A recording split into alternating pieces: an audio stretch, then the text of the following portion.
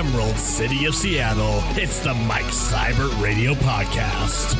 Your home for pop culture, Transformers, independent artists, interviews, Transformers, and stuff and things. Also sometimes Transformers. And now, here he is, the man who has a master's in advanced burrito, Mike Seibert. Burrito. Thank you, and welcome back to Mike Seibert Radio. I am your host. If you'd like to get a hold of me, I am at Mike Seibert Radio. Like us on Facebook, follow us on Twitter and Instagram, and right into the mailbag, MikeSeibertRadio@gmail.com. Oh, yeah, and don't forget the Mike Seibert Radio voicemail hotline, 231-224-MIKE. That is 231-224-6453, and the spelling on that is Seibert, just the way that it sounds. And I seem to have forgotten all my copy points because I didn't really write anything down, and I thought I would do it all off the top of my head, and it mostly worked. But I don't care because we're having fun. So we have broken into the KGRG studios through the super secret back door, and I am very pleased to bring in my guest with in our traditional fashion, like we used to do way back in the day. Hey, Mickey. Hey, Mike. How you doing? I'm awesome. How are you? You know what? Wow. I literally couldn't be better. I know, right? Yeah, I mean, This is a great day so far. Yeah, we've been kicking it and kind of snooping through the cabinets here, and we found some treasures that we'll probably get into later on in the program as we talk. And but more than that, we've just been catching up and hanging out. And I don't know if we did enough of that back in the day when we used to do a radio show together back on KGRG. No, we were super business oriented, which was weird because we were definitely not getting paid. Business. Yeah, and we almost had like a professional relationship. Yeah. But now I feel like we could have more of like a non-professional friendship. Yeah. Because I'm not professional. You're the professional here. Well, I'm professional during the week and during the day. Yeah. But not as much here, man. This is where I get to kind of cut loose a little bit. But you know, it's interesting because like we're doing this reunion of sorts. Kind of like I guess it would be fair to say kind of like a bittersweet occasion because you're getting ready to leave the country forever. Yeah, probably forever. I mean, I'm still going to be an American citizen, but you know. Right. I'm going to be moving up to Vancouver, BC, and keep working on that. Thank you, I will. Well, because I mean, I think my Minnesotan roots will help with the accent. Well, because I was going to say, I don't know if West Coast Canadians have that same stereotypical inflection, like the A and the boots, and there's a little bit. And I mean, even my wife, like and my mother-in-law, sometimes they say a boot, and then I call them out on it. They're like, "No, that's not what's happening, you dumb American." I'm like, "No, you can't fool me. I heard it. I saw it. Like, I was there. Don't tell me it didn't happen. I know it happened." But like the total stereotype that Canadians are nicer, 100% true. Yeah. 100%. One time I was on a bus in downtown Vancouver, and these two guys were really heckling each other near the front of the bus, like yelling at each other, telling each other to shut up, but like getting louder each time they said to shut up. It was kind of funny. And it was a packed bus, and everybody was pretty uncomfortable. And then somebody from the back went, "Hey, do you think you could be quiet, please?" And then the guy at the front pointed at the other guy that he was yelling at. He's like, "Yeah, you better listen to him." And then the guy in the back went, "I was talking about you, eh?" And then the guy at the front, the two hecklers, kind of like thought about it, and then they said, "Yeah, you're right, I'm sorry." And then it was a completely quiet bus ride. I feel like if that happened in Seattle, there would have been bloodshed, most certainly. So definitely.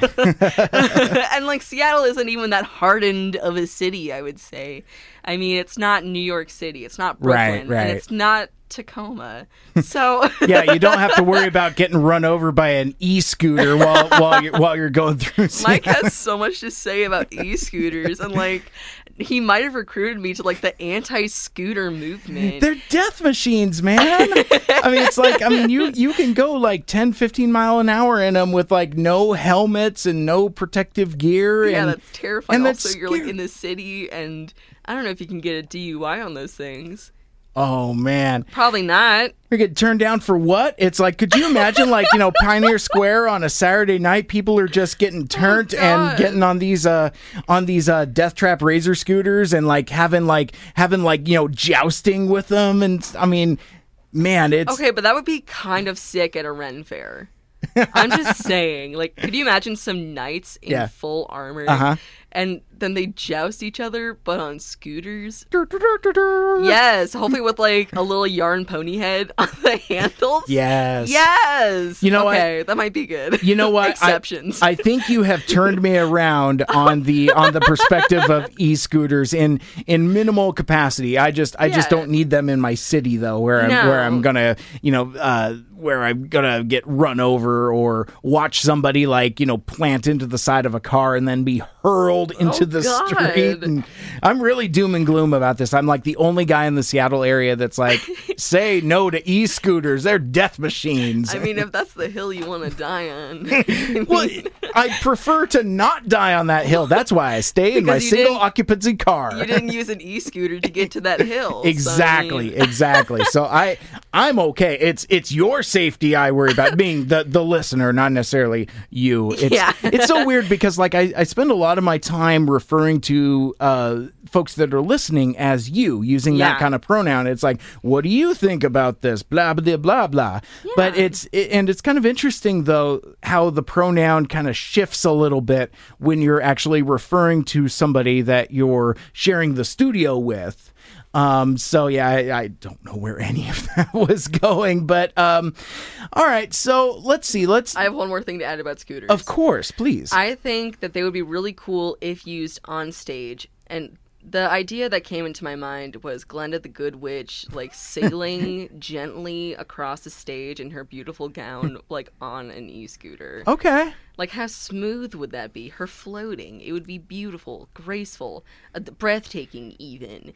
So maybe e-scooters have their place in the arts, but not in well, yeah, I was going to say, the city. Until it takes one of her ankles. Snap. I bet they're, like, way heavier than regular Razor scooters. Like, many people... well, yeah, they're motorized. Many people who are, like, I guess my age grew up with scooters. I guess a lot of people grew up with scooters, huh? But like the fear of getting off your scooter, trying to do a little trick, trying to impress your friends, and then you just snap your ankles in half. Like I bet there's like an entire generation of people with like messed up ankles. Oh yeah. It's like, oh, we grew up with Razor scooters. But I gotta tell you, Nikki, I appreciate coming back to you now and hearing like old lady Mickey's wisdom as you are now an aged individual. Not even. Like, though I do feel that old lady aesthetic deep down in my soul. Well, you've always kind of had that old soul going on. Anyway, I think that's why you and I clicked and got along so well way back in the day. But shoot, man, it's been what 2 years since we've done a show together. And yes, 2 years. It's a long time. And it ended pretty abruptly. Yeah. There was a lot going on in both of our lives. Quite and so. I think that we had like a lot of different ideas on where the show was going and like what we wanted to do and like how far we wanted to take it and how much we were willing to dedicate it to at the time. Yeah. And I feel like our thoughts just kind of went different directions, especially because at that time I was going through a lot of stuff like developmentally because I was like 19 at that point. Yeah, that's a child, and I'm only 21 now. Like, I'm still a child, but now I have now I have a horizontal license, and that's about it. I love it. That's about all that's changed. But I mean, it has been so long since we even sat down and chatted. I mean, once I saw you on Facebook, the first thought was, Mike broke his vow of hating Facebook. You succumbed. It's true, and I have more on that, but I don't want to interrupt you. Go ahead. And I was like, oh my God, Mike Seibert, the guy, the man, the legend that I spent a lot of time with that one time. And usually really late at night at KGRG. Right. Where he would like freak out and make himself look like Wolverine. I would do that too, because like oftentimes it would be like an all-day thing at like either the college and then the radio station. Well, we had our classes too. And then we had to have Gator Grill meals, which are, I have opinions. Which you know our good buddy Dave referred to in our in this and it's funny about Dave. Incidentally, shout out to Dave Sanders for making all the show intros and bumpers and outros and all that other cool stuff. Is like, so he made like a half dozen of these for me, and I've been making it a point of playing them. I mean, I played through all of them just to make sure that they worked, but sometimes I don't know which one I'm going to play, so it's always like a surprise. And so this one was obviously shout out to those breakfast burritos we used to do back in the day. But you have opinions about the Gator Grill. Overpriced. Well, yeah, their veggie burgers were always still cold. That makes me really mad, because at the time I was like a vegetarian for a year or so, and I was like, you know what? All I can get here are veggie burgers, unless I'm just like, bowl of beans, please. And I'm not going to do that at a radio station. Right. You can't edit out all those farts, but... Yeah, because it's just like part of the ambience. It's like there's nothing you can do about it. It's the room sound now. Man. White noise machine. Yeah. At least it's not like the ASMR or whatever. Oh, I can't stand it, dude. Oh my gosh. I also have opinions. I'm a very opinionated young woman. I love it. Tell me more. I have a lot to say. She's like, none of which I'm going to say right now. But no, I saw a beer commercial the other day, and it was one of those things where it's like the lady like seductively brings up the sweating beer bottle, and she's all like, ting, ting, ting, ting. Ting, ting, ting, I saw that one. Wrapping her nails on the thing, and I just almost her acrylics. Oh my God, I almost threw up right then and there. And then she's like, I have something to say about commercials. Why are food commercials so messy? Like, explain. Okay, so take for instance like a Red Lobster commercial. Okay. Would it be a Red Lobster commercial if there wasn't butter flying everywhere? Oh. If there wasn't like a cascade of butter, then people would just throw some parboiled shrimps up in that bitch, and then they're like, now it's buttery shrimp for your mouth. Eat it, please. And it's like, who's going to clean up all that butter?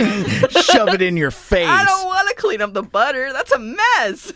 Well, see, I think what it is that we're all in the world begot by Salt Bay.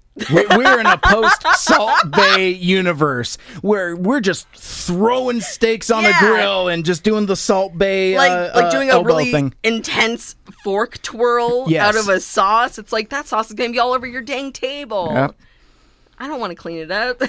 Also, this isn't a paper towel commercial. What's happening? Cross-marketing. Yeah. So here's the deal. Strap yourselves in, folks, because this stuff that we're doing here is the entirety of the show. Yes. We don't necessarily have like a big benchmark topic. Like, we're going to talk about kind of like where, kind of like the recent pop culture stuff that we've consumed and, do some catching up. I mean, like I mentioned earlier, we've been kind of hanging around for the last few hours, kind of trying to, get caught up over the last 2 years of just like, whoa, that's a different lifestyle change. Wow, that's crazy. And a lot changes in 2 years. So we've got a lot of that done, but I bet you we're still going to unpack a lot of this as we chat here. So yeah, it's not necessarily in previous episodes where I'm talking to Killing Spree for 2.5 hours about Godzilla King of the Monsters. But yeah, no, we're just gonna catch up and have some fun. So that being said, Mickey, yes. I guess I don't know. In a nutshell, do you want to kind of talk a little bit about what you've been up to for the last couple years? Oh, sure. So after I left KGRG, I became a caregiver for the state. So I'm technically a government worker, and Whoa. that is very weird. Wow. So I work for DSHS, and I take care of clients with mental disabilities, physical disabilities, personality disorders, autism, and the such. And so, like, some days I'm playing cards with people, I'm watching movies, I'm making sure that they get fed and that they go to bed at a decent time and that they're cleaned up, they get showered and everything. And other days it's like, oh my God, I hope I don't get sent out on a gurney. Yeah, it's pretty sketch sometimes. Yeah. And but they also, my clients, they say the darndest things. And it's really funny. There's this one guy that I work with, and I won't name names because Sure. HIPAA, you know. Right? Man, you are an adult. That's I amazing. know. I just use an acronym. Gross. But he always asks me questions like, do your kids go to school? Does your husband do this? And I tell him, hey, I actually don't have kids and I don't have a husband. And he says, well, who do you have? And I'm like, I have cats. And he's like, do your cats ride the school bus? Do you pack your cats' lunches? Like, Oh no, my gosh. you're adorable, but no. And it's really fun. There's a bunch of wacky stuff that goes down every day, and I'm kind of surprised that I'm still there. Because also some really gross stuff happens. Yeah. Like, I've discovered something called colostomy bags, Oh, buddy. and having to change those, not great. Also, I now have the superpower of never being surprised by a naked body. Oh, wow. I think I've seen, like, every wiener that there is to see. Nothing surprises me now. I'm like, oh, there's somebody running outside naked, and hopefully the staff finds him soon. Yeah. I mean, it just doesn't surprise me. So that's what I've been doing for work. I'm actually quitting really soon. Right. And then I want to get back into radio because I realize this is where my passion lies. And then I might want to go back to school to become an art teacher or something. Oh, wow. Yeah, that's kind of what I've been looking at, but I'm still very young and I have a lot of time. And I kind of realize I got to start acting my age a little bit, kind of pursuing some arts that probably won't make me a lot of money, but will be very, very fulfilling for a while. Yeah. Yeah. Yeah, I mean, I don't have to settle down into a job for like 40, 50 years because that's not really how I see myself going ever, you know? Yeah, well, and kind of like the you know, not to paint with too broad a brush, but you Yeah. know, like kind of like that post millennial lifestyle choice things. It's like I could just do what I want. Yeah, I mean, kind of that, but I also realize, like, I put a lot of value in going to school and learning new skills Yeah. on the job and in the classroom. And I'm really, really into the idea of trying out many different careers throughout my life. And I realized also, whenever it comes to jobs, I'm only at the job for like less than 3 years. So I'd like to keep on doing that. And maybe that's not like the most viable option, but I'm going to learn the most and meet the most people and probably have the best time. And that's really great. Yeah. Very cool. Very cool. So, you know, one of the things that we were talking about a little bit over lunch, and Yeah. you were kind of asking me what I've been up to, and you know, my listeners have kind of like, you know, an idea of what I've been up to, because one, I can't shut up about the KGRG time to the point where I think I need to find a break point at some opportunity to just be like, because I even though I've been doing this podcast, Mike Seibert Radio, for, in fact, actually, if I were to do the calculation, I would say I've probably been doing Mike Seibert Radio longer than the time that I was doing any of the shows that we were doing, like, you know, whether it was Mike After Dark, or once you joined me, it became Mike and Mickey After Dark, and then the Monday Project after that. I think I've racked up more time in episodes in that post time, but yet the shadow of KGRG still kind of looms large over a lot of the content that I do. Like for example, we're here in the studio today, and I can't help but mention it. Yeah, exactly. And I mean, for you, you're trying to make like a conscious effort to kind of cut yourself away and say, I'm my own radio man now. I do my own radio things. Yeah, well, and my thing it'll always be kind of weird, because I started doing radio when I was in college, you know, very late in life. You know, I mean, not late in life. No, that's the wrong way of putting it. I make it sound like I'm older than I am. Like I came as like a busy retiree or something. I'm going to do this radio thing. Yeah. But really, and my boss at work explains this to me, doesn't explain it to me, but when he's talking about me to other folks, when he's like introducing me to like, you know, advertisers or salespeople, he's like, oh, and this is Mike. And, you know, he comes to us from Green River College, and this is kind of a career change for him. You know, it's like, you know, he, you know, had a career he was prolific at, and then went to school for a while, and, you know, now he's here and we're glad to have him. And I think that is an accurate distillation of some of my life experience, but I think what makes it really complicated is that, you know, I have college radio with KGRG. Then KGRG ends for me because I got a job in commercial radio. And now I'm in this weird spot where I do podcasting on the side. I'm still very prolific at my commercial radio job, but then I keep like not even a foot, but like a fraction of a toe kind of in the KGRG world. Like, for example, we found the secret entrance to get access, the same one that me and Killing Spree use from time to time, but I'm not part of the staff. I don't do a live on air shift. I don't participate in current promotions or anything like that. So like in a weird way, I've kind of divorced myself from that.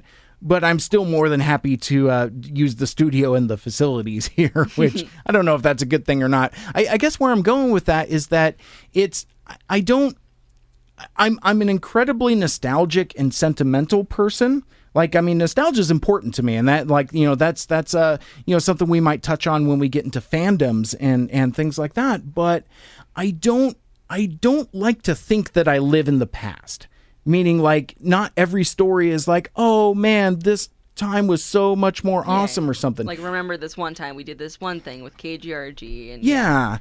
And it's okay to kind of, like, stop by there from time to time. Like, I mean, that's perhaps some of the energy we're touching on here. But one of the things that you and I, Mickey, were talking about is, like, we didn't want to do a show that was just that. No. Where it's just like, hey, remember that thing that we did when we were completely different people? Exactly. I mean, KGRG is very much a stepping off point, especially now that you are a professional radio person and you do podcasting as one of your main hobbies and art forms. Yeah. I mean, it makes sense that you still have that fraction of a pinky toe in KGRG because this is where you found your footing. Yeah. This is where you found your voice and developed those skills, and that's where you had really positive support from many other creatives around you kind of encouraging you to go ahead and do this radio thing. Like, yes, this is right for you. And it is right for you, obviously so, because of your passion and your drive. But I can see also why you don't want to just live in the KGRG mindset while you're working where you're working. Yeah. And while you're doing your own podcast in your own podcasting space. But it makes sense why you are still kind of stuck. And I don't even want to say you're stuck. I mean, it's like looking back at your trainer and being like, thank you, sensei. And like KGRG is your sensei in that moment. Yeah. Hopefully you don't kill your sensei for no reason, but like... Right. But I mean, this is the breeding ground for so many great personalities and so many great skills to be made and to be honed. So, I mean, I don't think it's even that bad of a thing for you to still live on in KGRG in some way, and for KGRG to live on in you in some way. Okay. Because it was the birth of Radio Mike. Yeah, okay. It's what gave you the drive, and you're like, you know what, this isn't some pipe dream. This is something I can do, and it's fun, and I love it. I love it. I really appreciate that, Mickey. That's wonderful insight. And yeah, I fear too much that perhaps I'm living in the past, and I don't want to be that guy. But I definitely take what you said to heart. That's great stuff. Totally kosher reference the past. Still enjoy it. Yeah. Which is interesting because as I was saying before, you know, I'm nostalgia guy, you know, and and sentimentality is you know, I'll be like, you I like a Nickelback video. Look at this photograph. I think that's one of your best skills. Thank you. Yeah. And that just kind of reminded me a little bit. And again, this is old hat for listeners because, I mean, again, it's kind of up top in the intro. But one of the things that I was so excited to share with you over lunch is that, yeah, I've really doubled and tripled down on Transformers fandom, and I've gotten into it in a big bad way. And I remember it would kind of like creep into some of the material we would do occasionally, like there'd be like some occasional sound drops, or I'd play like some of the music, and whenever it was your birthday, yes, you would spend an extra few hours at the station like talking about Transformers and playing the soundtrack. Mm-hmm. I remember that. And so in some of the more recent times, I've connected with folks, podcasters, obviously the guys from Autopod Decepticast, Aaron, Ryan, and Caleb. That's a great name. It's awesome, and they're great. They're from Springfield, Missouri, and they huddle around their Blue Yeti mic, and they go through Transformers the movie minute by minute. And do they have accents? Maybe. I mean, I would have to play some audio for you, but yeah, no, I mean, well, it's interesting because like I've heard that like Seattle people have an accent, but since I live here, I can't really discern it. I think that's super true of anywhere you live, but from somebody, because my dad he was born in Colorado, grew up in Minnesota, and then moved to Washington like 12 years ago. Okay. He definitely can tell that perhaps we do not have an accent, but we definitely have terms of phrase. Yeah. Like stuff like that. Nobody else in the country says stuff like that as often as people from Seattle do. From what I've noticed. That's a good point, because I mean, I was going to say, it's like, wait a minute, is that an example of somebody that's not from here? Because I say that a lot. Yeah. Like a lot. Yeah. That's really interesting, though. Also yeah. Yes. That's huge. I think that's like more of a West Coast thing, but it's pretty strong in Washington too. Yeah, because like I was corresponding with somebody on Facebook about that, because there was some meme. It's like, well, you're from California when you answer things with like, yeah, no, and I'm like, yeah, no, we do that in Seattle too. That is, it's like that's a Seattle thing. But I think you're absolutely right in that it's more of a West Coast thing. Which reminds me, and so obviously we're gonna go tangents within tangents and kind of switch back around. I wanted to tell my Facebook story because I realized that I don't know if I have talked about this on the air or not. It was like, I don't know, maybe 2 years ago now at this point. It's been long enough to where I'm getting like 1 year ago memories in my Facebook. Oh yeah, and you always share them. You're like, why did I take this picture? Here's 1 million likes for you, Mike. Yeah. And you're like, look, another Mr. Tater. Mr. Tater is prolific. Yeah. I always thought I wanted to make like a separate Instagram for Mr. Tater, and I just never got around to it because I didn't feel like I could maintain it. It's difficult. But I think Mr. Tater at least needs a t-shirt. I love it. Yeah. my enormous cat. I actually thought of sorry to interrupt. Go ahead. I thought about sending you a happy Father's Day message, and then you're like, I'm not a dad. I'm like, this is Mr. Tater Erasure. You're definitely a dad. Like That's brilliant. I love it. but no, so the reason why I got on Facebook is kind of twofold and kind of sort of anticlimactic, but also kind of cathartic in a weird way. The shortest answer is I got on it for work. It's like, so like as my job as a show producer, there are times that I will need to post content to the station's Facebook page or the individual talents page. And I remember this conversation I had with my boss very distinctively, because I was like, he's like, okay, well, cool. Just, let me know and I'll add you. And I'm like, okay, cool, man. Just let me know the password and I'll log in. He's like, no, let me know and I'll add you. It was like this went back and forth like 4 times. Yeah. And he's like on Facebook, like typing in my name. He's, I can't find you. I can't find you. And I'm like, I'm not on Facebook. I was thinking you could just give me like the password to log in. And I realize now, a couple years later, how dumb that is. Because I remember even that back here at like the KGRG times where it's like, ooh, we should add you to the management page. I'm like, sure, just, let me know what the password is so I can log in. No, but that was a true thing back then. Because then you just needed like a fun username and password. And then that was it. You were into the management page. But for Facebook, you got to like be a person. Yeah. And that's weird. And put in information. And it was one of those things where it's like, and I had been relatively prolific on both Twitter and Instagram at that point. And it was just like, and as you well know from working with me at KGRG for those couple years that, how anti-Facebook I was. Yeah, you were super against it. Yeah, and it's so funny because, as we get older and we mature, and even somebody of my advanced maturity, I still have tons of opportunity to grow. And what I've discovered is that I can be incredibly stubborn. And it's interesting that Facebook, ironically enough, became one of those things that I was just kind of needlessly stubborn about. Because what I did one day is I'm like, well, I rationalized this in that, like, I got to do it for work, which I didn't necessarily, had to. It just would have made things increasingly difficult. Yeah. So it would have made things much easier. And I was at a spot where I wanted to participate in work stuff. It's like, no, I want to be a part of this, so I guess this is what I need to do to be a part of it.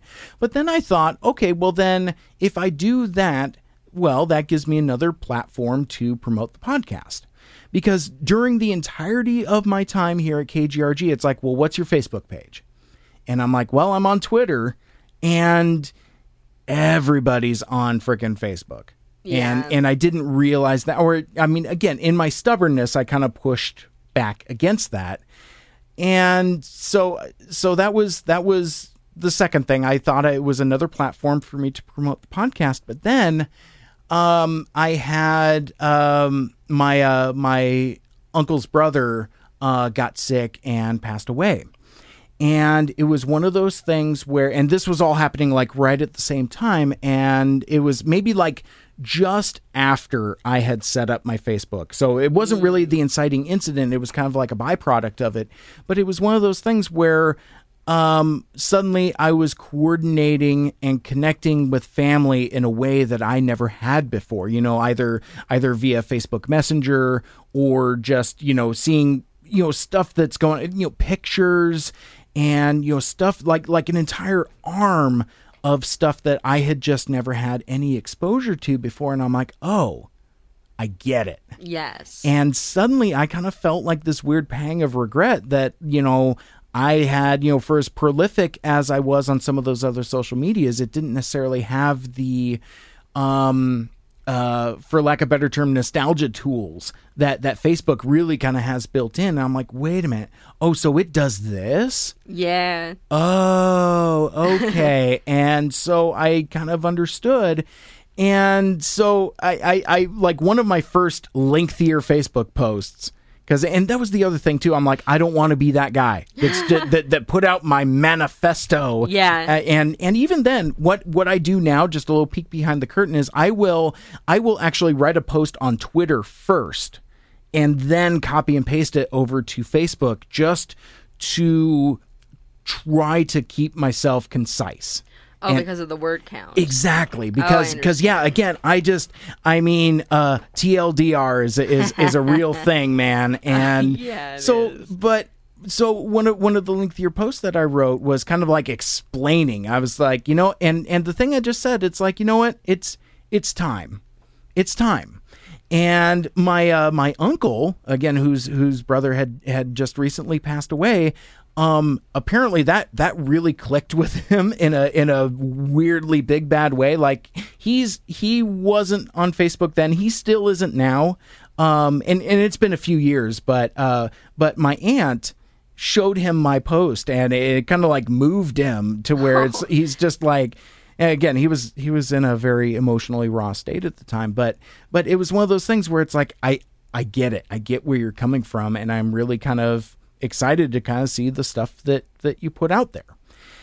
And in that time being, it's mostly Transformers memes. But it comes full circle. It comes full circle because, well, and I was, we got together with some friends of ours. I don't know, this had to have been over a year ago, and I had that exact same experience. It's like, for somebody that was so anti-Facebook for so long, man, you really seem to be embracing it and being quite prolific. Because I write things, I share posts, I share podcasts, and really, but for me, as I said, I was like, well, but this is what I've been doing on Twitter for years. It's the same thing. You just see it now. Yeah. And so that it's a weird degree of visibility that I think maybe part of it was I was afraid.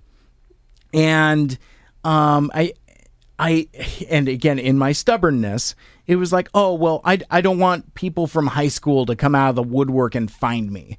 It's funny, like, and that was like a legitimate concern, like a legitimate, like, I don't want to do this because I don't want to open myself up to this. Certainly. And then, like, when coworkers try to start adding you, Yeah. and then coworkers' families try to start adding you, it's like, you don't even know my middle name, man. Who are you? Yeah. So I still, and it was kind of weird because, again, I was afraid of that flooding of friend requests. Yeah. You know what happened? Nothing. Almost nothing. Oh. One person from high school who, you know what, and they were friends with Lucky already. So I'm like, all right, that's cool. Some old coworkers from before I went to college, but it was like less than 5. So I'm like, okay, that's fine. That's reasonable. And then it just kind of leveled off. Then it just became folks that I've been acquainted with. I mean, a lot of family, a lot of Lucky's family.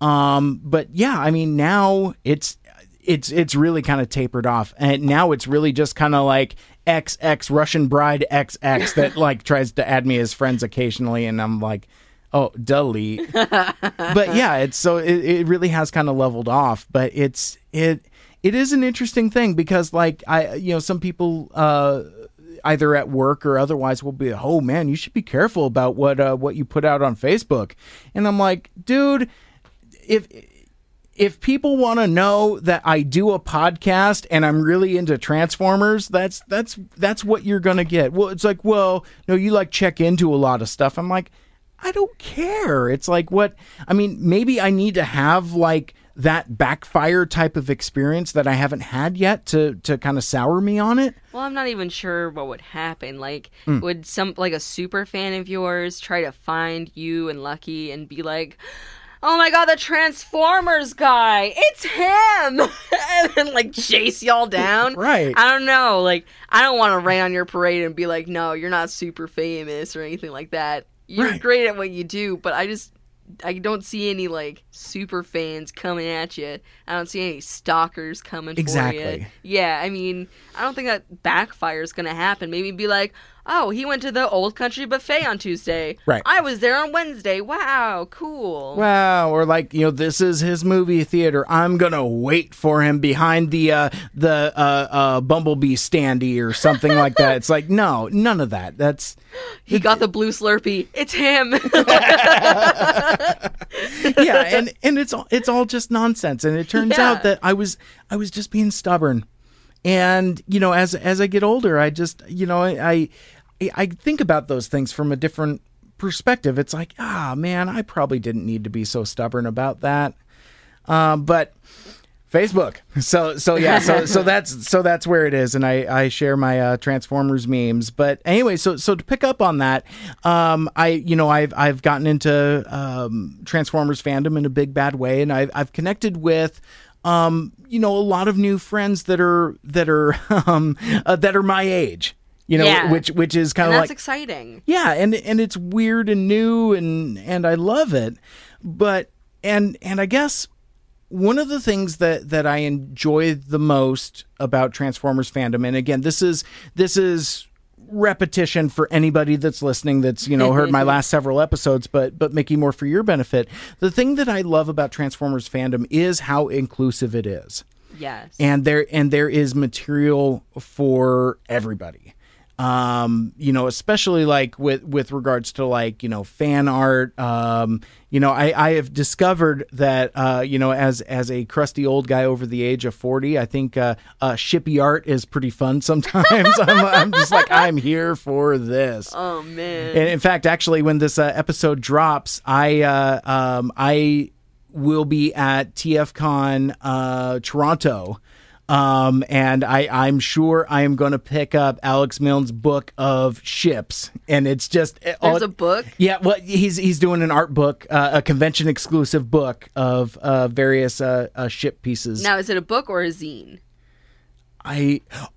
I don't know what the difference is. Could you? Because I've heard that term thrown around a lot. I don't know what the difference is. Could you? Do you know what a zine is? I've heard of it, but I don't know. Okay, so a zine is usually more of a grassroots thing where it's a lot of artists banding together and then saying, yes, let's put all of our art together, print it out, staple it ourselves, and then give it out or sell it for maybe $1 or $2. And sometimes it comes with, like, for example, if it was a fandom, like, I don't know, a really big anime right now is like My Hero Academia, because there's a million zines for that at the moment. Much to my dismay, because I do not like My Hero Academia very much. Okay. At me if you will. But joke's on them. They can't at you anywhere. Exactly. I don't have a Twitter no more. But it might come with like a little keychain of the characters or a bookmark or something of that sort. Okay. Where when I think of a book, it's a lot more long form.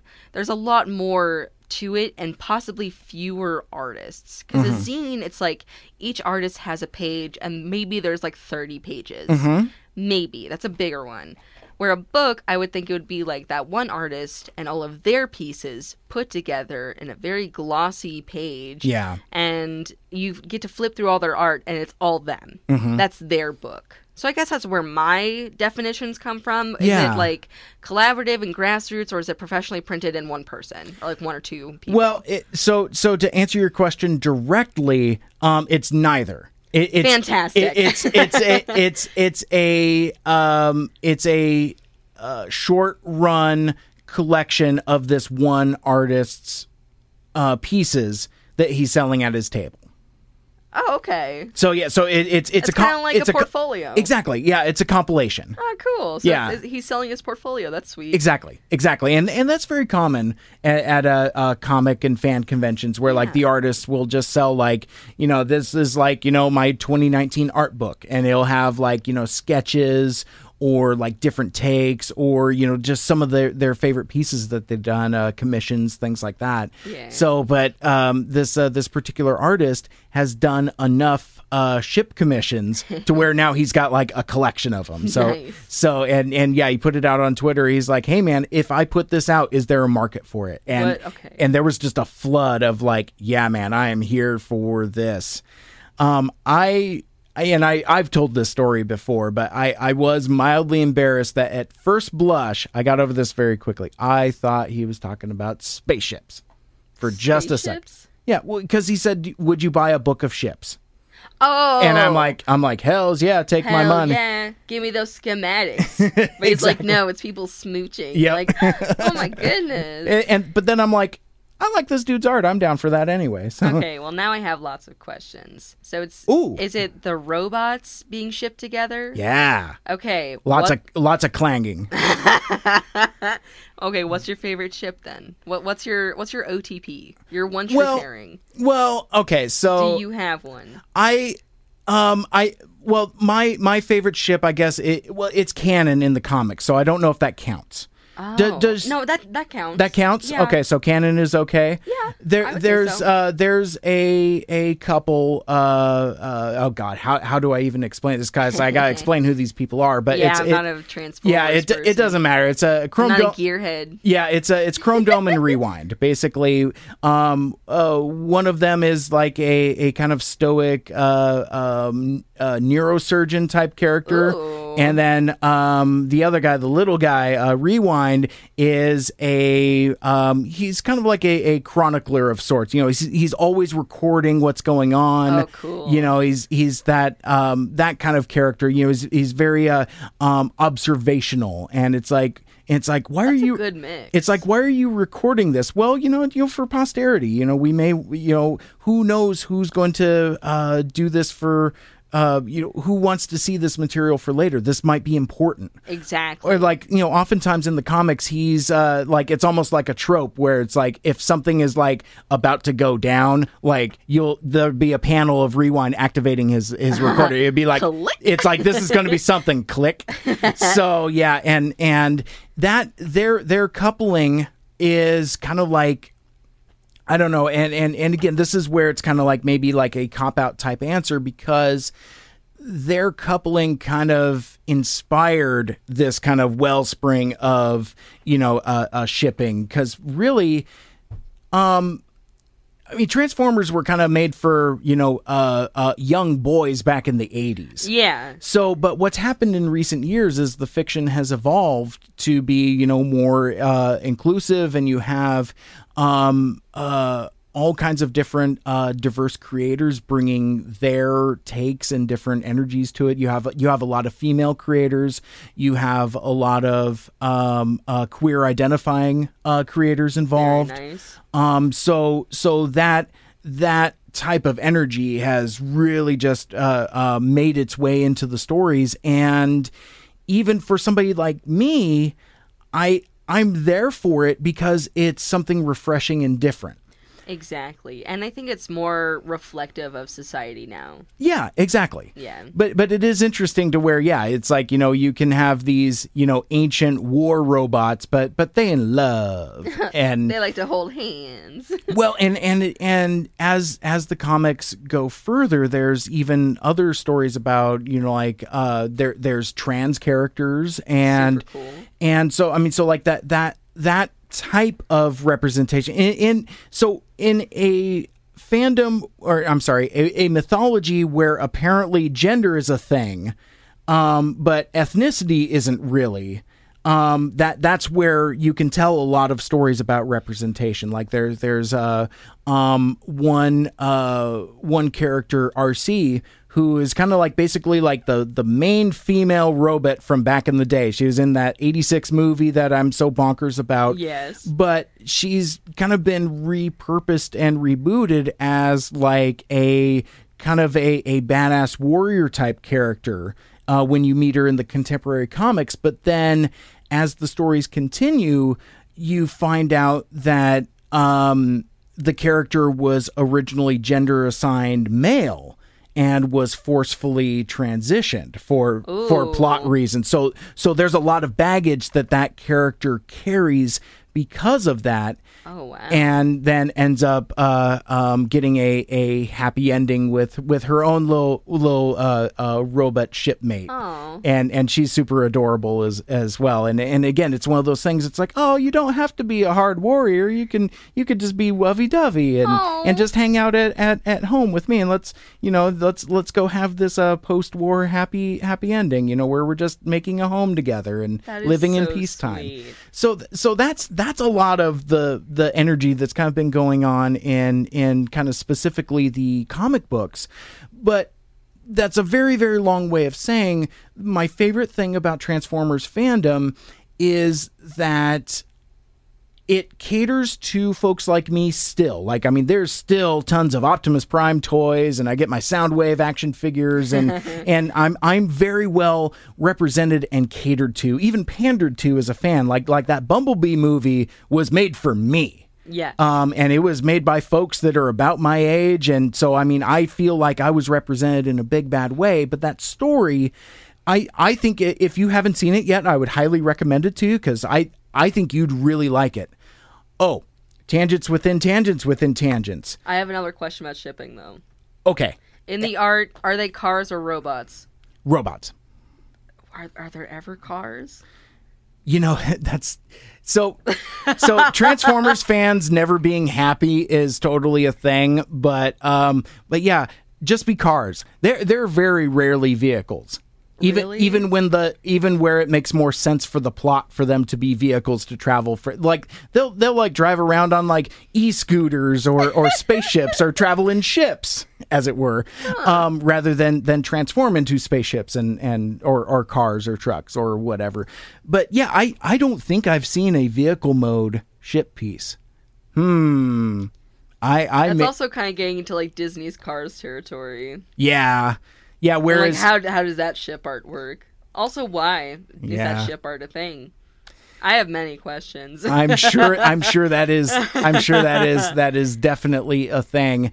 And I apologize. I kind of lost track a little bit about what I was talking about. I'm sure it was something having to do with ships. And you were talking about Transformers and how it's kind of like more super serving people in your audience as well. That's right. Yeah. So watch that Bumblebee movie and I have a padlock for like, why you need to. I remember several years ago that you gave me a hard recommend for a little animated movie called Kubo and the Two Strings. Yes, very good movie. Still recommend it. Same director. Is it really? Go watch Bumblebee.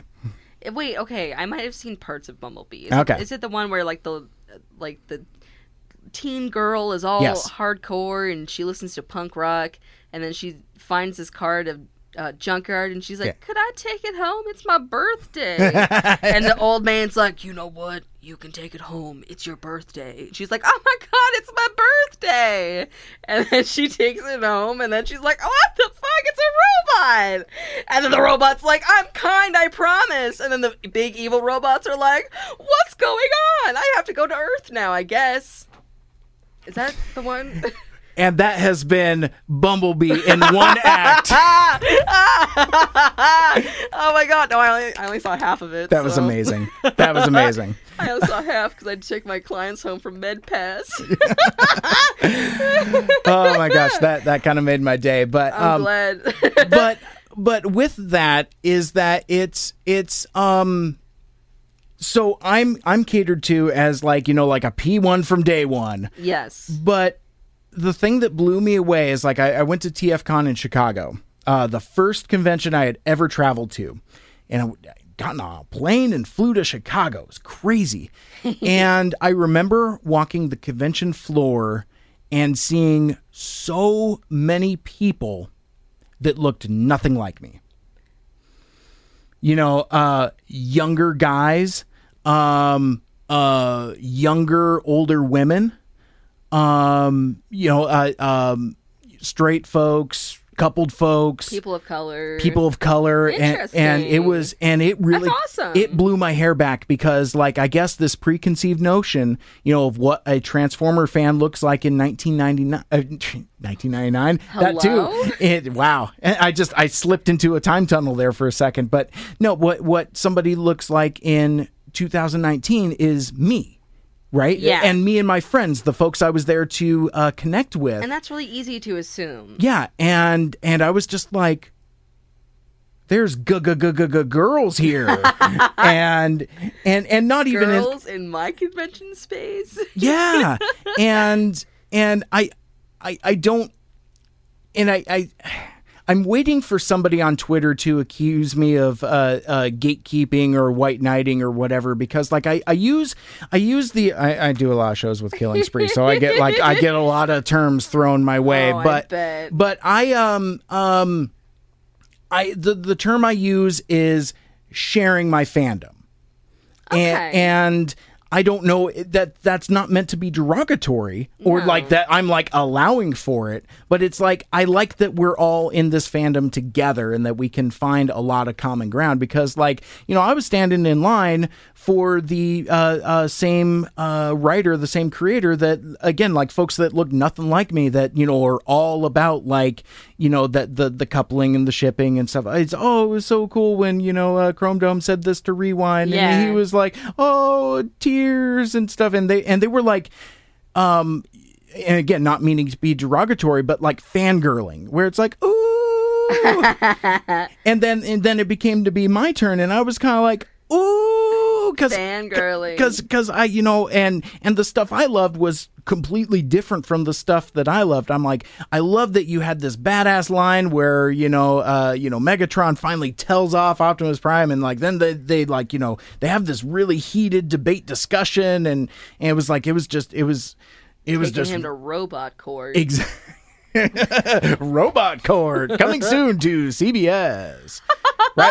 Right after Jag, because all shows should be Jag. But all right, so I went on a really, really long tangent talking about Transformers fandom, but because I had shared a little bit with you earlier, but I guess I figured since we were here with the mics on, I would go to a little more. Well, yeah, and I don't know a whole lot about Transformers. I never got into it as a kid because I think I was a little too young to start getting into it. Yeah. Because I was born in 98, so that's really weird for some people. I was born in 1998. Yeah. But I never really got into it. But by following you on Facebook, incidentally, I started learning about it, and I'm like, oh, maybe that's something that would be cool to get into. But then I looked at the long list of things I already want to get into. It's like, that's the thing. It's like, do I got room for more fandom? Yeah, because I'm into quite a few things, and I think a lot about them, and I put a lot of time and effort into like headcanons and AUs, and I like to flesh out characters in my own way while actually watching the show before I actually get into fandoms. I am very anti-spoilers.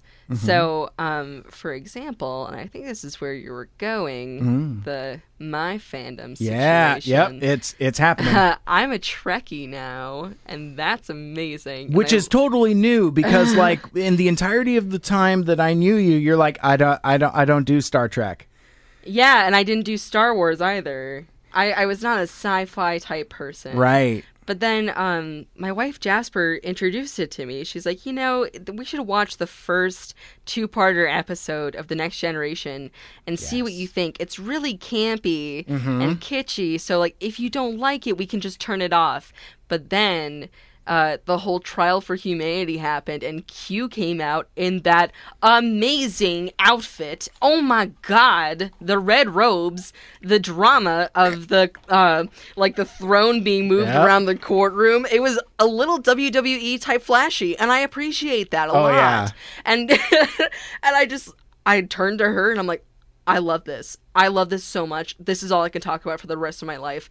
If you don't want to hear about it, break up with me right now. I love Star Trek. And that was, I think like around last Christmas. Okay. And it's June as of we're recording this. And I'm now on season 5 of Star Trek because I watch it at work on my lunch breaks. And I get like all teary-eyed and emotional about it. But I love it so much. I think it's such a fantastic series. And like you were saying, it has a lot of diversity to it. Obviously, it was made in the late 80s. Yeah, late 80s, early 90s. Exactly. Yeah. So, like, there was some kind of push to make it more inclusive. Yeah. But I feel like there were a lot of missed opportunities for queer representation. Yeah. Like, girl, you cannot look at me and tell me Lieutenant Yar was not a lesbian. Ensign Rowe, not a lesbian. You're a fool. I love this. I gotta tell you, Mickey, I am here for all of this. This is amazing. First Commander Riker, bi? Yes, of course. Yeah. He has to be. Everyone in space has to be bi. There's so many cool aliens to fuck. Right, exactly. I'm just saying. You took the words right out of my mouth. I mean, because that thing, Will Riker is the closest thing to getting Kirk energy, and just will fuck anything. Captain Kirk. I'm so after The Next Generation, my wife's favorite is Deep Space Nine. Oh, and her favorite character is Garak. Of course. She is obsessed with Garak, which makes sense. There was actually a joke that at her wedding she wanted to show up in full Cardassian makeup, and I'm like, I can't kiss you through that. That's weird. That's a lot. That's a lot, especially because like I wasn't even planning on wearing my comm badge. Yes, I have a comm badge. Movie quality. Oh my gosh. I paid good money. Where was I going with That's this? amazing. And we were going to be watching the original series once I moved up there in August. Okay. Probably later, though, because I don't think I'm going to finish another, like, almost 3 seasons of Star Trek in, like, 2 months. Yeah. I don't think it's going to happen as much as I love it. But I feel like because it was during the late 80s, early 90s, and because there was that one producer who was very anti-queer, I forget his name, Rick Berman or something. Really? I mean, because I know that name, but I didn't realize. Oh my God. He Spill was the tea. so against having gay characters. And, I mean, for example, with Data and Lore, Sure. they wanted Lore to be, like, a female Data, so then Data could have a girlfriend. And then it was Brent Spiner himself who was like, can we not? Because Data definitely likes Geordie LaForge, and you are a very silly man for thinking otherwise. Can Lore just be my twin brother? And then they were like, oh, evil brother. Interesting. And then they ran with that, which I so much prefer, because Lore is a chaotic bitch, and I love him. Yeah. Yeah, Lore's pretty great. But at lunch, Yes. I said to you, I have a favorite character, and you may not be able to guess who it is. Oh, that's right. You promised a surprise. Yes, and I was wondering if you wanted to wager a guess. Huh. Well, if I and going for a surprise. Yeah, and, well, I don't want to say surprise. It's unexpected. Okay, I I'm overthinking it. That's what it is. It's I'm unexpected because people are like, "Oh, Picard's your favorite." Like, yeah, he's so great, and I wish he was my dad, but he's not my favorite. I wish he was everybody's dad. Can we vote for Picard to be everybody's dad? Yeah, dad of everyone. Please, even though he hates children. Like, well, he doesn't hate them, but he's not comfortable around children. No. God, let me see. Yeah. Oh my gosh, there's so many good choices. I am gonna say that your favorite character on Star Trek: The Next Generation is Lieutenant Commander Worf. Oh my God, you got it! Yes! Really? I love Worf so much. He is my favorite character. In fact, I would go as far to say he is my comfort character. Oh, tell me more. I think about him a lot, and like, it's gonna sound so cringy nerdy, but like, dude, look where we're at. Listen to what we've been talking about. I know. I shouldn't be saying that, but like, I was gonna say, make no apologies, man. But like, when I'm in difficult situations, like, this is gonna sound lame too, but when I had to go to the dentist to get my wisdom teeth out, I was really scared. Yeah. But then I'm like, you know what? I bet Worf would be here, and he would give me the strength of the Klingons, and he would say that it's very honorable that I'm going through this, because it's very scary, and I'm like, I'm not crying right now, and I'm not freaking out right now, even though they're going to put me under and break my face in half. And I'm just going to do it, and I'm not going to be able to go to work for a week, because I'm going to look like a chipmunk, and I'm going to have a lisp. And I'm going to be messed up on Vicodin for a while. But that is oddly specific. Because it happened. I was very messed up. Yeah. I do not see a tangent within a tangent, pulling a mic here. I do not see how people can get addicted to Vicodin or drugs of that sort. It's not pleasurable in any way. I would just randomly conk out in very weird situations. I woke up on the floor a lot of times. And I would just, like, sleep for hours. And apparently my dad was like, let her rest. Like, oh, no. Let her rest. I'm right next to the stairs. I could have just fallen down the stairs. But you're like, let her go. It's like, how did I get here? Yeah, I would just wake up and I'm like, why am I in the kitchen? Why am I on the floor? How long have I been sleeping? When did it become 6 o'clock? Like, I don't know how people can do Vicodin. And be like, yeah, let me buy that off the streets. No. Yeah. Get yourself something else. So I have oh man, now that this has been busted open, I have a variety of questions. Please. One, what is it specifically about Worf that speaks to you? He's very gruff and serious, and I think it would be fun to talk to him because I'm annoying. Point blank. I really liked his story of, like, obviously he was taken in by Earth parents in Mother Russia, And his parents are so cute. Yeah, I love they them. are. They are adorable. They're like, oh, little Worf, let me make you some borscht. Your hair is so long for Mother Russia. Like, oh, thank you. Thanks, Mom. But I like that he's really between, like, his humanity and his Klingon bloodline and Klingon society. Like, I saw that two-parter of his where basically it was all these Klingon politics. Yeah. The Romulans were involved. And also that weird thing with Lieutenant Yar's daughter, Romulan. Oh, yeah. I didn't get it. I was kind of a little too stupid for that because I'm just like, what time shenanigans is this? Because time travel. And like, is she ever going to come back? But when I saw her, I was like, Lieutenant Yar, that's a really good haircut. Like, that was my first instinct. Yeah, yeah.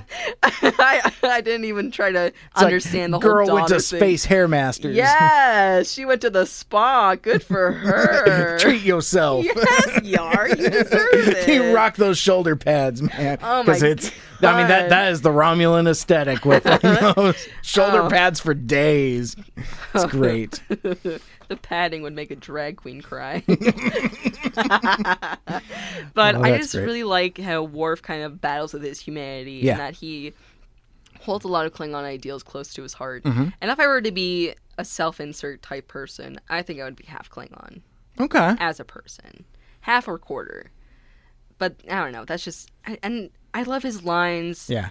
I am not a merry man. Yeah, That's a great one. That's the exact one I was thinking of. That is probably like the most Worf line. Yeah. Or usually something having to do about honor. It's like, oh, well, this is not honorable. Or, just his barometer of what is and is not honorable at any given time. I just adore him. Yeah. And I think that if he were real, I would want to befriend him so bad. I'm like, come hang out with me constantly. Because it's just such a weird mixture of people, you know?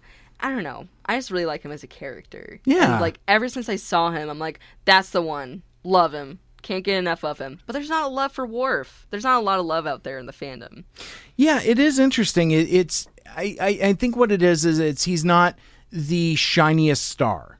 No. And so I think because of that, he kind of gets forgotten about a lot. Which is sad, especially because, and this is a great story, Mike. My mother-in-law, Cindy, was a huge Trekkie in the 80s and 90s, and she was subscribed to a lot of zines where she, there we go, full circle, where she would have to connect with the artists and other people and pay money to get a copy. And there was so limited run that there's only like 20 copies on Earth. Oh, wow. And that's just how it was. Or like when you would go to conventions, that's where you would get all your fan fiction, and that's where you would get all your fan art, because that's just how it was back then. And so when I told Cindy, like, "Hi, Cindy, it's really good to see you. I'm really into Star Trek now," she was like, "My child," and then she's like, "Let me take you to my library," and it was floor to ceiling. Just stacks of Star Trek fan fiction, Star Trek novels, everything. Oh my and she's like, goodness. "Tell me a ship. Just tell me a ship." I'm like, "Data and Yar." She's like, bam, bam, bam, bam, bam, bam, grabbing all these books off the shelf. It was amazing. It was so cool. And she's like, as you go through the series, just keep telling me what books you want to read, and I will deliver. So basically, I have like an underground Trek dealer, and that's amazing. That's cool. Well, and it's super rad that you have this new connection that you'd never had before, and it's like huge and deep and special, and that's awesome, man. Most certainly. And Star Trek goes very far, and it's actually getting a resurgence because of Discovery. Sure. But I have feelings about Discovery. Well, see, even though I have not watched it. Oh, okay. Well, but I have feelings. And so I mentioned that, like I had a variety of questions, and I guess you've already answered one in that, like, are you consuming any of the new stuff? And not quite yet. But so not wanting to lose this thread, you said you have feelings. Please share. So from what I understand, basically they took the Star Trek universe with the USS Enterprise, like the Picard timeline and everything, which leads into like DS9 and Voyager, et cetera, et cetera. It's all that timeline. They basically like took it 2 steps to the right and said, but make it edgy. And now it's like really hardened, and they're trying to find Spock again, I guess. And I'm like, when did Spock come back in? He is many years dead. But then, like, his great-great-nephew is like, no, he's alive somewhere. And I'm like, what? In your heart, that's going to be the end of the story. Yeah. And so basically it takes all of the things I love about Star Trek, where in that universe you don't have to worry about food. You don't have to worry much about shelter. You have to worry about diplomacy. Yeah, and exploration. Exactly. I mean, you're really guided by the sciences and being curious, which I love. But then it takes a step where it's like, hey, actually, the world sucks now. You have to fight for everything that you know, love, and want, and or need, and still try to chill with aliens, but the aliens all want to kill you. Yeah. No matter what. And I can see, like, where the good drama of that comes in. Sure. But it misses so much of the beauty of the Trek universe, where it's like everybody can focus on their arts and their passions, and they can devote themselves entirely to a larger cause because they don't have to devote themselves to many other things. And I think that's great. And so with Discovery, though I have not watched it because I am not paying for it, and I refuse to pirate things because I'm a good person. Thank you. Double thank you. Yes. See, again, there's simpatico. I mean, there's it just in these little touches of like, oh yeah, that's right. We're totally in lockstep philosophically on those things. No wonder we got along so well. And also they did like a lot of weird redesigns of Yeah. aliens. Like the Klingon redesign is very weird. Their forehead ridges are not prevalent. And it's like increasingly intricate. It's like I remember like Kevin Smith was all like, wow, that looks like it's really over designed. Yes. It's like they went to the drawing table and then they never had an eraser. Yeah. They just kept going. They're Adding like, more lines, more I'll detail. I'll just keep scribbling, and I'll just keep scribbling here, blah, blah, blah. More. Yeah. Also, a very weird thing that they confirmed. They confirmed that Klingons have 2 wieners. And I'm like, I don't want to live in this universe anymore. That's very weird. Yeah, one is problematic enough. I mean, it's like I'm a cisgendered dude, and I don't want that. You know, it's like no, thank you. Just one is sufficient. While I am like very anti-spoilers, just because this is such a big important fandom for me. Sure. I do still like Google a lot of stuff and go on the Reddit because they have some very interesting stuff to think about and stuff to talk about. So when it came to like the whole double wiener Klingon thing, they were like, well, Klingons have 2 of everything. And I'm like, but why would they have 2 of that? Yeah. You know, like they don't have 2 heads, they don't have 2 sets of eyes, they don't have 2 sets of noses. Right. But they have like 2 livers, 2 hearts, stuff like that. So why... Yeah, it's I mean, it's one of those things to where it can you can make whatever stupid canon fit however you want it because it's all fiction. I mean, it's all space fiction. Oh, exactly. But still, it's like why? Just why? And I feel like a lot of the times To be edgy, edgy. He's got 2 wangs,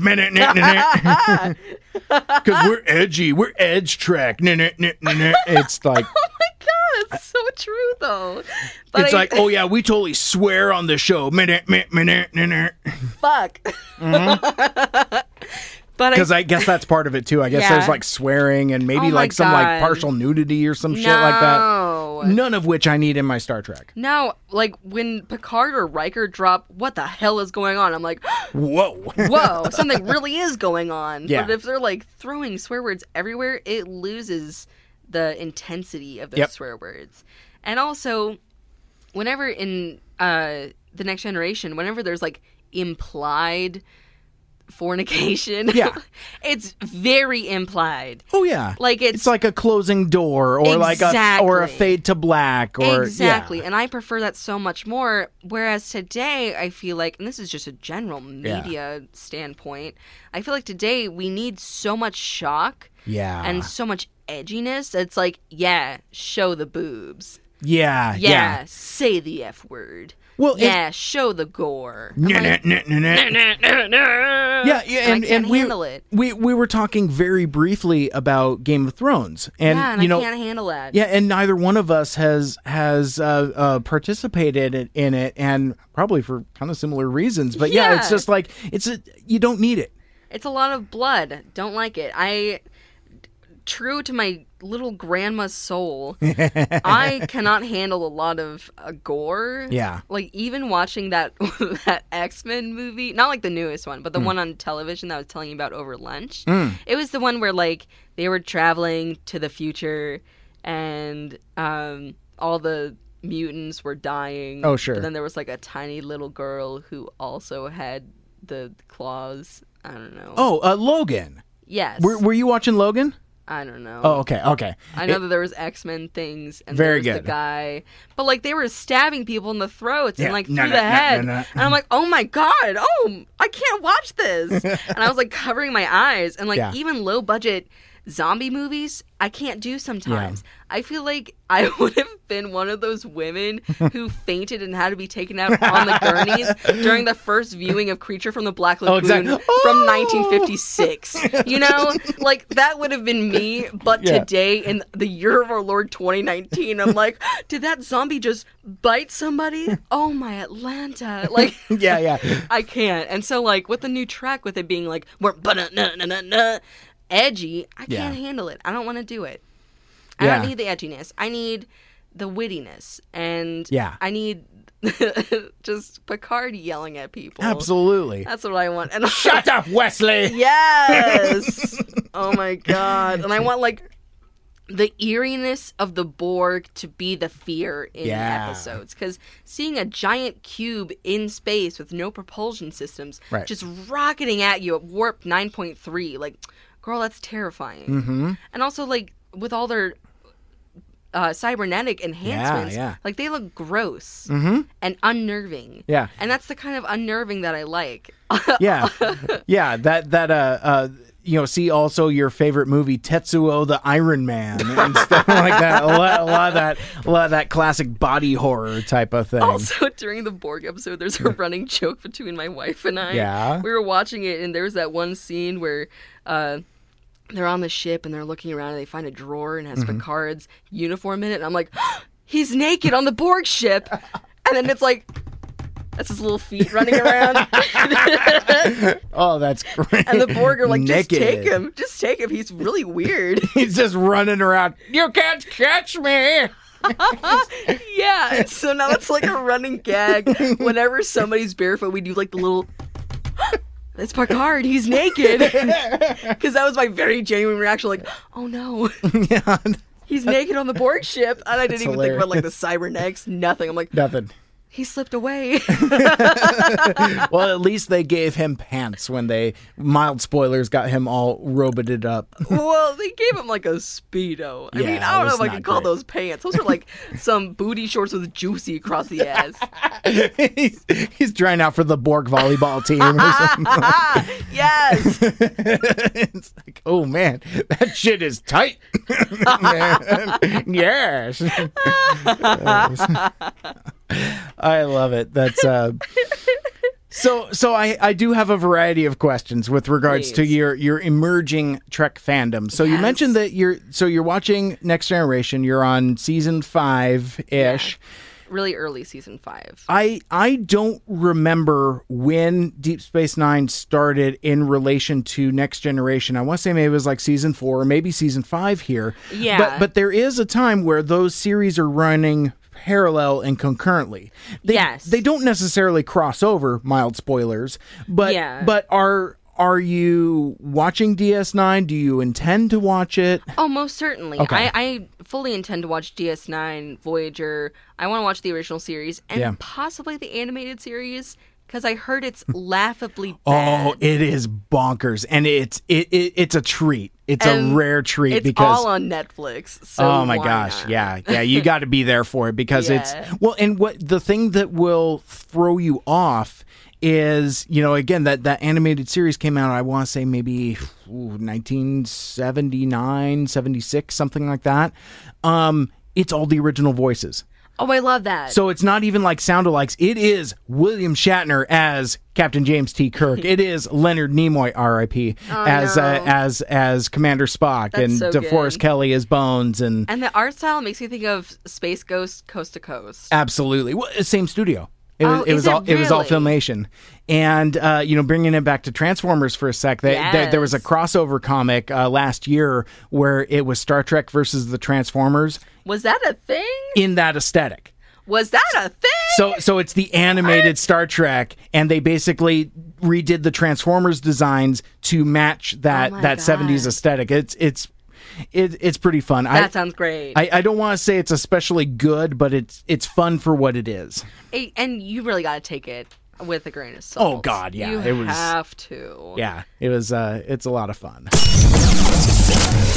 Call the Mike Seibert Radio voicemail hotline 231-224-MIKE.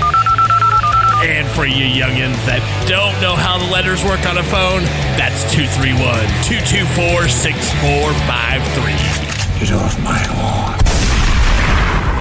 You've got a lot of really good material in front of you. You know, I mean, based upon the characters that you're really into, because Yes. there's especially with regards to Mr. Worf, there's He's in DS9. And, Yeah. sadly, I have been spoiled on some stuff. I know Oh, about okay. Jadzia Docs and everything like that. Oh, okay. I know. All right. Because Jasper reblogged something on her Tumblr and didn't tag it. I was like, honey, I don't want spoilers. She's like, don't check my blog. I love it.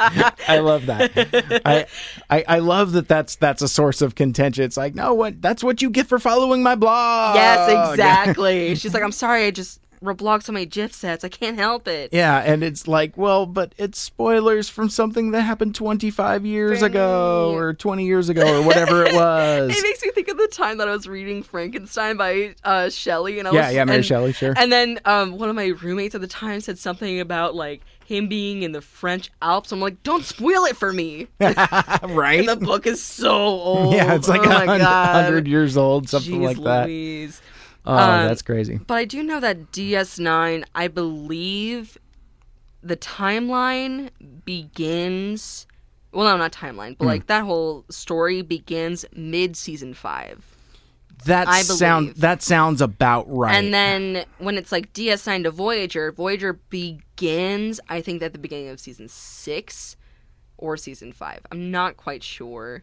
But there is some overlap. There is some overlap because, like, at one point, basically, there's if I remember the broadcast schedule correctly, there was always like a 2-year overlap where Yes. where there was like a 2-year overlap between Next Generation and Deep Space Nine. Next Generation ends, Voyager begins, Yeah. and then there's like a couple few year overlap there.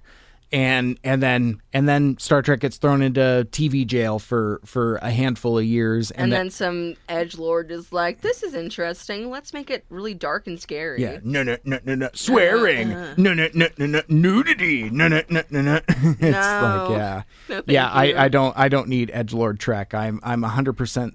With you on that, but something I did want to ask you about, and Yes. maybe this would be something that maybe you'd chat with Jasper about is, I'm wondering if you guys would be interested in the Orville, that Seth MacFarlane show. I've had the Orville recommended to me quite a few times by a coworker. Okay. And I've been meaning to watch it because I hear it's a more lighthearted, funny take on the Star Trek universe. Yeah. Without being, of course, a part of the Star Trek universe. Correct. But it's like, it harkens back to that a lot. Yeah, intentionally so, to where Yeah. like a lot of like the wipes and transitions and music cues. I mean, if Nice. you're like entrenched in a TNG binge, I am. if you were to watch like a episode of Orville, you'd be like, oh, it's the same thing. It's like this may as well have been on TV at the same time. Oh, cool. And the set design is like delightfully cheap. Perfect. and I it's- love it. It's great, but I've talked about Orville quite a bit on my show, pretty extensively and thoroughly spoilery. But for me, it was a surprise because I'm not a huge Seth MacFarlane fan. I don't especially like Family Guy, and my fear was that it was going to be Family Guy in space. and it's Yeah. just not. It is just not. I'm so glad. Yeah, no, I think you would really dig it, but there's one particular episode, and I'm not gonna spoil it entirely, and you'll probably forget about it by the time you get to it. but I think my favorite episode of the Orville so far is, so they have comparable Trek technology. They don't have transporters; they have space shuttles, just to kind of make that distinctive there. But they do have like a holodeck like simulator thing that they use. Basically, they find a time capsule from 2015.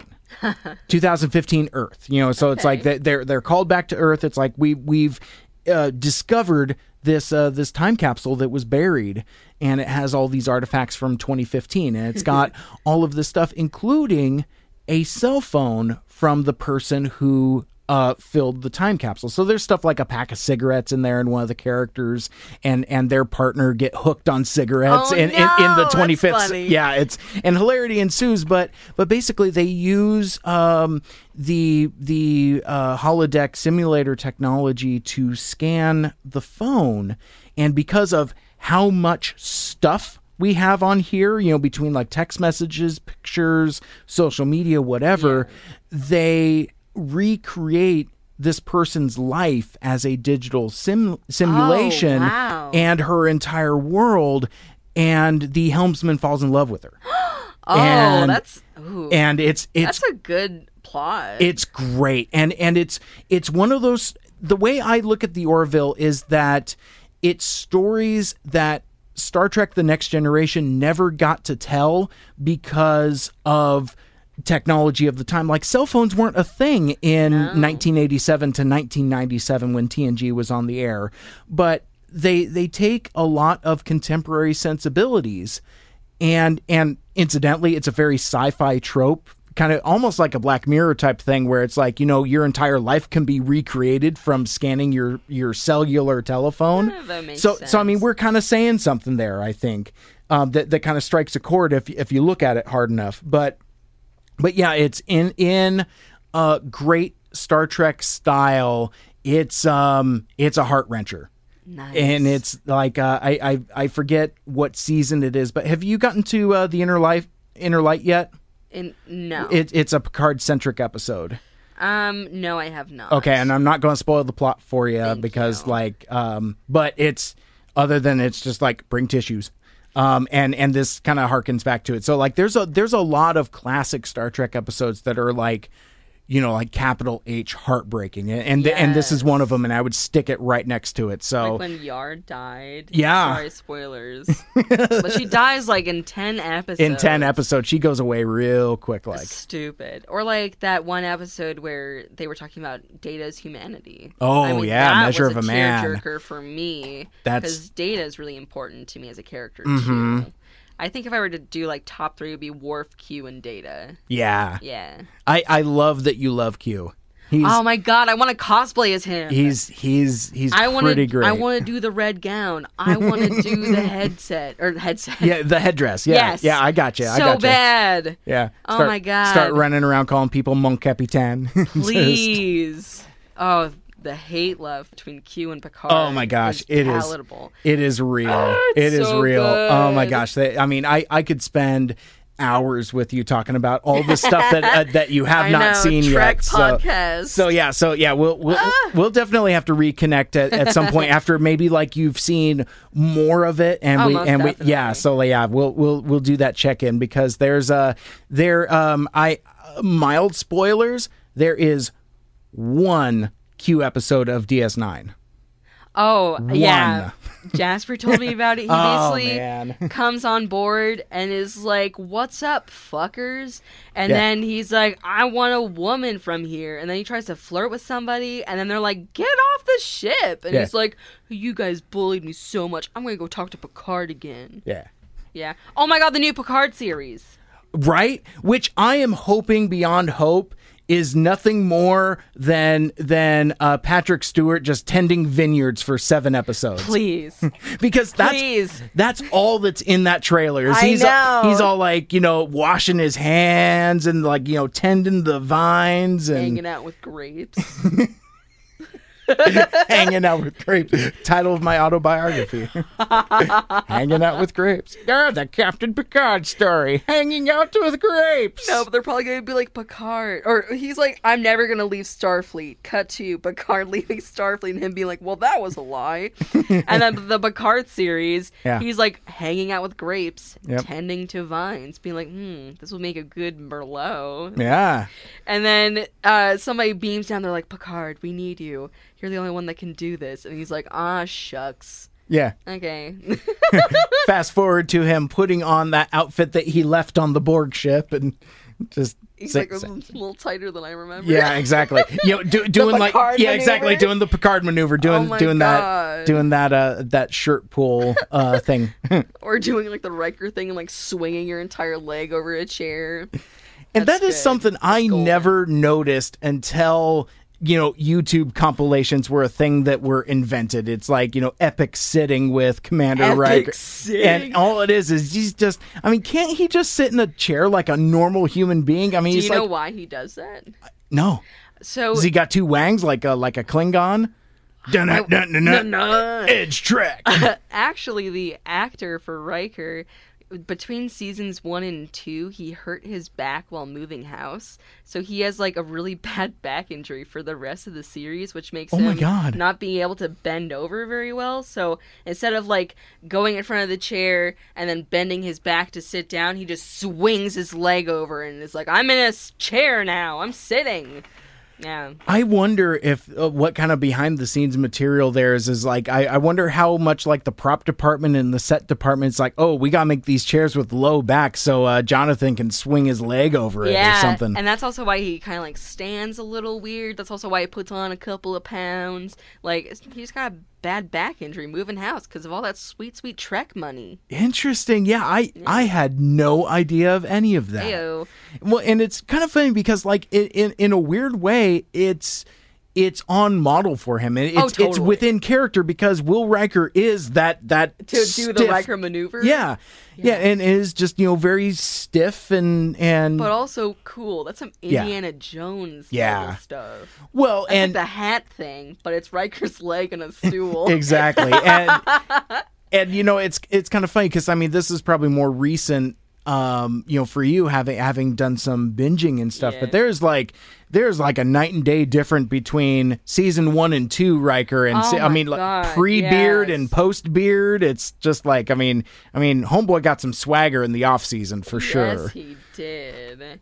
It's really good. And also Worf's hair growing. Yeah. As it goes on, he just gets more and more beautiful. Yeah. Also, like, it's majestic. I know I'm gay, but like I would date Worf if I'm gonna be for real. Because like I think throughout my entire life I've always been into aliens. Okay. Which is like, man. And this is a very deep thing to open up. Like I opened up the cellar and like some flies came out, or moths came out. Mothra! Yeah. But when I was a really little girl, my first ever crush was Piccolo from DBZ. Okay. And like little tiny Mickey. I'm talking like 7 years old. Aww. I was drawing pictures of like me and Piccolo getting married with crayons. Aww. And I'm like, Piccolo's my husband. And everyone's like, that's cute. Okay, why is he green? I'm like, that's just how he is. I don't need your judgment, Becky. And like, it's just weird. Yeah. Like, I've always really been attracted to like male alien characters. Wow. Huh. Yeah. Interesting. That's very weird. Cool. Maybe it's very telling of something. I don't know. So is that it? So were you were making your own ship art? Back in the is that what that is? Self-insert ship art. Tiny baby Mickey and Piccolo. Oh man! Oh, that's a Circa lot. Like 2005. So cute. That's hilarious. Oh man! So what else have you been consuming recently? Pop culture wise or otherwise? It's like, well, yeah, that delicious yellow curry, but consuming and that pad thai I had. That was really good pad thai, by the way. Yes, thank you, Maple Valley Thai restaurant. Yeah, shout out. Not sponsored, but we ate there and we paid money and it was good. Mm-hmm. It did crack me up though that like there was so we were just chit chatting, catching up, Yeah. shooting the breeze. Again, haven't seen each other for 2 years, and dude comes over. It's like I could see him from the other side from his podium, like looking at me, like kind of waiting for his mood. He's just like, "Am I going to make my movie?" He's like, "What can I get you guys?" It's like, dude, I haven't even cracked open a movie. Yeah, we're just chilling. Yeah. And then eventually he came back later and we figured it out. But still, it was kind of funny because like we weren't what I would consider to be quiet, right? Oh no, I was flinging my head back in laughter. Like, Yeah, it was every pretty 3 good. seconds. Okay, other stuff I've been into. Yeah. Speaking of giant robots, Neon Genesis Evangelion just dropped on Netflix, Oh. which is an anime from the 90s. Mm-hmm. I believe 95 or 96. And it's basically about a young boy named Shinji Ikari having to pilot a biomech. Yeah. And it's really intense. And I'm like 4 episodes in, and it's already made me cry because it's really intense and good. Mm-hmm. And I super recommend it. And like, it's really cool because there was no other way to stream Neon Genesis Evangelion before it dropped like yesterday. Yeah, it was like a big deal like when they announced it. Because I would say it's one of the best animes of all time. It's fair. on par with Akira, you know? Yeah. And so it's just really cool that it dropped because before you would either have to buy the box set, which is I think $200. It's not cheap. Or you would need to pirate it and have to watch all these like anime ladies and their boobs in the ads, and that's not great.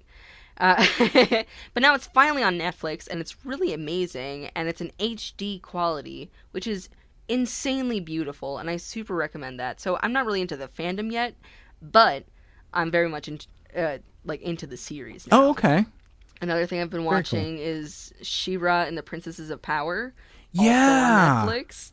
Very, very good. So they kind of like did a reboot. Yeah. Where they kind of changed the entire story to like She-Ra, which is a girl named Adora, who was from the Fright Zone, and then she found the Sword of She-Ra and found her like big quest, and learned about all the She-Ras of the past and how the She-Ra before her was like engulfed in power and destroyed the world. Whoa. Yeah, craziness. And like destroyed all the relics of the old world in the first ones, which is like the first society there, which were very technologically advanced. Okay. And then in the Fright Zone, there's this dude named Hordak who's a hoe, and he's like trying to open up all these gates to other universes, and basically just trying to be like, hey, this world is just my battery for getting me to other places. Oh, okay. And I hate princesses, and I hate that they're using my power out of my gemstones, and I hate them. So I want them to be mine now, and I want to go to another planet. And everyone's just chill with that, I guess. Oh. And then it's all the princesses coming together and fighting against the Fright Zone. And there's like this huge tension between Adora, who left the Fright Zone and became She-Ra, and Catra, who was her best friend in the Fright Zone. And it's just a really great series. Yeah. There's going to be a lot of plot, I'm guessing. It's heavily implied that there's an end game of Catra and Adora being girlfriends. Whoa. I know, but I don't think it's going to happen. I don't think so. There's too much bad blood between them. And there's also canonical lesbian ships, which is great. I love the diversity of that. Yeah, so a couple quick questions Yeah, go on ahead. that. So, okay, so are you familiar at all with previous iteration of She-Ra? No, not very much. Oh, I saw some old clips, and I'm like, why is Catra talking like that? Ah! Well, because okay, so She-Ra was originally spun out of He-Man. Yes. From the 80s. But He-Man's not in this one, but people are Right. thinking he's going to come in at some point. Ooh, that would be dope. Yeah, like maybe the first ones are aliens. Yeah. And He-Man's on the alien planet. And he's like, oh, She-Ra's awakened. I got to go to Earth. Interesting. And I don't know enough about the lore to really, comment one way or the other, but the thing that I've heard more than anything is that, yeah, much of what you've said, it's like, it's really a, celebration of diversity and inclusion Most and certainly. is, really applauded for being so progressive. Yes. However, Yeah, go ahead. oh yeah, so let me find some I tea. like this, however. Well, okay, so man babies my age are mad about it. Oh man, like super mad in a way that now I can get really salty about a lot of things. Like for example, those other live action Transformer movies that aren't Bumblebee, I got no love in my heart for them. I like that first one. I like that first one. Okay, but steep cliff after that. Keep that shit right in its ear. Get it the fuck away from me. I feel that passionately and strongly, almost to the point where, again, like what you would associate with, kind of like man baby type behavior, where it's just like, oh, you wrecked my childhood. It's just like, no, you're doing my fan favorite characters an incredible disservice, and I'm not here for it. So it's that's kind of like the more subdued version of that feeling, but there are folks of that fandom, a lot of people that look like me, that are like, oh, so pissed off about the She-Ra because you know what? She wears shorts. Yeah, she does. Fucking shorts, man. Yeah. What's this cycle shorts, no boobs wearing motherfucking She-Ra, man? MAGA. No, really, it's like, no, that's like an actual thing because well, like how a lot. are you supposed to fight in a skirt? Yeah, but that's chub rub, though. I'm just saying. I'm sorry, that's just your thighs would rub together and be raw, and then you'd be like, "Oh, I can't fight. I need some like some back balm or something." Yeah. My thighs hurt. There's a practicality to it, and I love it. I appreciate. I'm just saying. Well, no, and that's. I don't know much about the creators of the new She-Ra show, but they're really cool. So I would imagine predominantly female, right? Yes. So it would take somebody that has probably suffered a chub rub from time to time to say, like, you know what? I love hearing you say it. It's so funny. but seriously, to be like, yeah, this is more practical than, like, I mean, again, you look at the aesthetic of the 80s She-Ra, and she's, I mean, let's call her what she is. She's a fucking Barbie doll in He-Man world. All of them are. Because that's what, I mean, it was the 80s. That's what it was. That's how it was. And that's fine. But a lot of people are like, no, I'm sorry, not a lot of people. Those people, yes. Let me use my pejorative correctly. Those people are upset about it because it's like, oh, dude, fucking libtard SJW She-Ra, man. Whoa. Because, like, she's not like, super tall, long legs, huge tits, all, just like, and people are legitimately upset about that. Which I think is kind of silly, especially because it's touched on in the new She-Ra Princesses of Power series that they're like 17 or 18. Like, yeah. Like they're kids. Okay. And like Frosta, for example, is literally 10. Like, she's a child. Okay. And, I mean, like, Glimmer, she's a plus-size woman. Mm-hmm. She's obviously heavy-set. Bo is... I mean, he has 2 gay dads, and he gives off a lot of gay vibes, which is really cool. Mm-hmm. And, I mean, it's a very different take on everything, but I think it's a lot more realistic in, like, what they're doing, because not everybody is Barbie-shaped. Right. I don't think somebody who's Barbie-shaped can carry around an 8-foot-long sword and swing it and attack people. Right. And they actually take that into consideration, where, like, when... she's a Dora, she's shorter, still strong, obviously. Right. But when she transforms into She-Ra, there's like a whole almost like Sailor Moon transformation sequence. Fantastic. That's cool. And she grows taller in it. Sure. And it shows her getting a bit more muscular. And like that's her turning into She-Ra because her body changes. Yeah. But like you don't need big boobs to fight. Honestly, I would say boobs get in the way of fighting. Right. Right. I'm just saying, why do people wear sports bras? Exactly, and again, there's a practicality to it that even like as a sane person, I can understand and respect. It's like, I mean, like there was a time in the comics. This had to have been over 5 years ago, but like they did a radical redesign of the Wonder Woman costume that included pants. Yes, and I was there for it because it was a cool look. Because it still had like the bustier and the gold trim and all that other stuff. The only thing that was different was instead of bikini shorts, it was pants.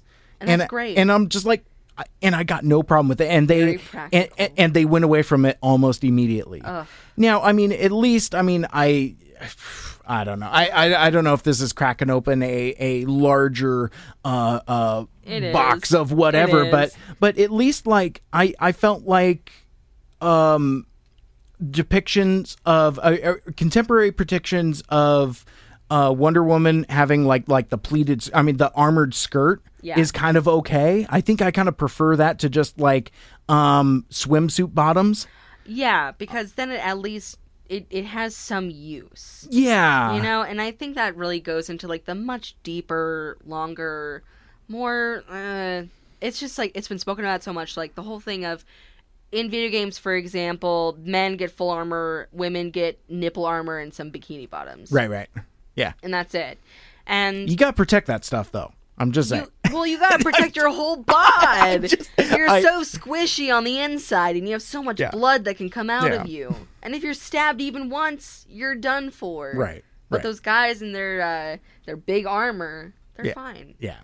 I'm just making dumb jokes. Oh, I know. I'm just. But I think it just goes deeper into that of like that's always going to be something that's a problem. Okay. I think it's because people are not confident enough in their story to not go for the easy, low-hanging fruit of making a woman very sexy.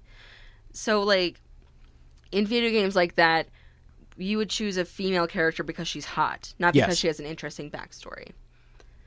So they just don't want to put in the work for that interesting backstory. They don't want to develop the plot of the story to include her. They just want to make her a very appealing piece of eye candy. Sure. And I think that just kind of goes back to like the creator maybe being tired, not wanting to put in the effort, not wanting to put in the work.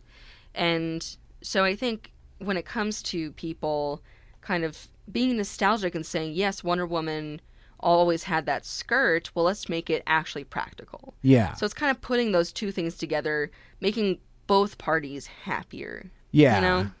See, and being that kind of fan, I can get down on that because it's like, it's like we're not completely forsaking a classic look, but we're also kind of trying to modernize and contemporarize things. I don't think that's a verb. Make it contemporary. Exactly. Yeah. I don't think there's a verb form of that, but there could be. But Contact Webster's. But I guess just to kind of lean into provocative material a little bit. Yeah. What would you say then of material that's made for a certain audience? And I don't mean to be vague, but like I guess what I'm specifically referring to is in the most recent Mortal Kombat game, there was a thing where like characters were notoriously scantily clad. And was it all characters or just female characters? Ooh, that's an excellent question. I wish I had my buddy Killing Spree here because I've heard him be very critical of kind of like the direction that they've kind of taken it. It's like, so the dudes that predominantly run around like shirtless continue to be shirtless, whereas the scantily clad female characters are now in full armor. And I meant to make this vague, but since I made the reference, I guess I'll have to invoke my friend Killing Spree. Is like it feels forced, and that basically the game developers caved to. I don't want to throw air quotes because I don't know what I was going to say, libtard SJWs or whatever, but to where like, there's an outcry of, hey, wait a minute, these women need to have some damn clothes on. Yeah. Meanwhile, the dudes are, still running around as equally scantily clad or shirtless or whatever. Yeah, I think that's a problem too. I don't think that's great. I mean, it should be equality across the board. If everybody's scantily clad, make it that kind of game. If everyone's in armor, make it that kind of game. Kind of like in Dark Souls. Yeah. If you're a chick or a dude and you put on armor, the armor looks the exact same. Yeah, and a lot of the times you can't even tell what gender your character is until you take the armor off. And that's fantastic. Or like in, say, I'm not super well versed in Mortal Kombat. I don't know any of the characters. But if everybody's scantily clad, go for it. It's that type of fighting game. Exactly. And the argument that I had heard is like, well, this is specifically for this audience, the audience that wants to have, the scantily clad people. Yeah. And, if you squint harder, it's like, nah, it's the folks that want to have the scantily clad ladies. I mean, definitely. But there's still, the representation of, well, Johnny Cage never wears a shirt, and always runs around in shorts and stuff. So it's like, that's fine too. But no, I just wanted to get your take on that a little bit since we were kind of here and kind of flirting with that topic. I guess I'm learning that in my old age and maturation in doing these dumb podcast shows is that, I've spent a lot of time steering away from provocative topics. It's like, oh, this is getting a little too hot, so I'm just going to pivot to something else. Oh, I feel it. But you don't want to be too polarizing for your audience or for your guest. Right, exactly. So I think what I'm trying to find now, since I kind of talked about Comicsgate and some other stuff that's going on in fandoms, it's like, no, let me stay there a little bit. Let me see if we can unpack just a little bit without getting into making things too gloomy per se. No mail today. Nobody likes you. Let's show Mike some love. Right into the mailbag at MikeSeibert@gmail.com. And of course, the spelling on that is SEIBERT. You've got mail. Everybody loves you. Let's see. So you had when we were before we started recording, we kind of took like a tour of the KGRG studios, which you hadn't been up here. I haven't been up here in 2 years. Yeah, whereas I was here last week, but without retreading material, we kind of went through like some of the cabinets, and you being Snoopy, we were looking for. Actually, let's go even. No shame. Yeah, let's go even further back. We were kind of like walking around through the whole building, right? You were giving me a real rundown. It was good, and then we kind of crashed some people setting up for a wedding downstairs or something. Yeah, those tables were very fancy with all the bows and. Yeah, and like. I think it's a wedding or or a reception of some kind. Yeah, something like that. So we kind of crashed that, and people looked at us, and I'm like, back to the station. Those darn radio kids. Skedaddle, you radio people. Get back in front of your monitors and microphones. Exactly. But yeah, I mean, we saw like some spooky, scary props in the. Well, the first thing we checked out was the bathrooms. Oddly enough, I forgot about this. But there's a story to that. So in the women's room, it's a pretty decent college bathroom, but there is very much a haunted chair there, and it's been there ever since I've been here. And I started coming to KGRG when I was like 17. Right. And that chair has been in that bathroom for so long, and it's not like a plastic chair, it's cloth and wood, and that makes me nervous. It's because it's a bathroom. That's weird. But, like, it's super haunted. And I think I said to you, you could cook a potato with all this ghost energy. That's right. And then I'm like, oh, well, what if the door in the men's bathroom, the one stall without a door, what if that's still happening? And we walked in, still no stall door. Thanks, Green River. Yeah. At least they fixed the light, because, I don't know, one time I was trying to go use the restroom, and the women's room was taken up by the KGRG girls peeing, doing their makeup, doing their hair, taking selfies. I'm like, screw this. I'm going to go to the men's room. Yep. And the light was flickering, and there was no stalled door. And, like, I know I'm not tall enough, but I felt like my knees were sticking out, like, so that people could see it when they walked in. And I'm like, this is a damned and haunted place. And I was too scared to pee. And I feel like when you're really scared, you should just let go. But I couldn't. I'm like, some monster's going to come up out of the toilet. This is some Silent Hill stuff. This is spooky. So at least they fixed the lights. Yeah. That's good enough. Yeah. Then we came into the station. We saw Batman. Hitchbat. Hitchbat, that's what it is. And he's now a game monger. Good for him. And then I'm like, wow, nothing changed. And Mike said, yep. And then we hung out in the death mosh pit for a sec. And then we were like, let's start snooping. Yep. Let's look for clues. And we looked around and we found a lot of paper. And also a lot more graffiti than I remember. So that's cool. Good, no graffiti rule, guys. Yeah, exactly. Yeah, shout out to that.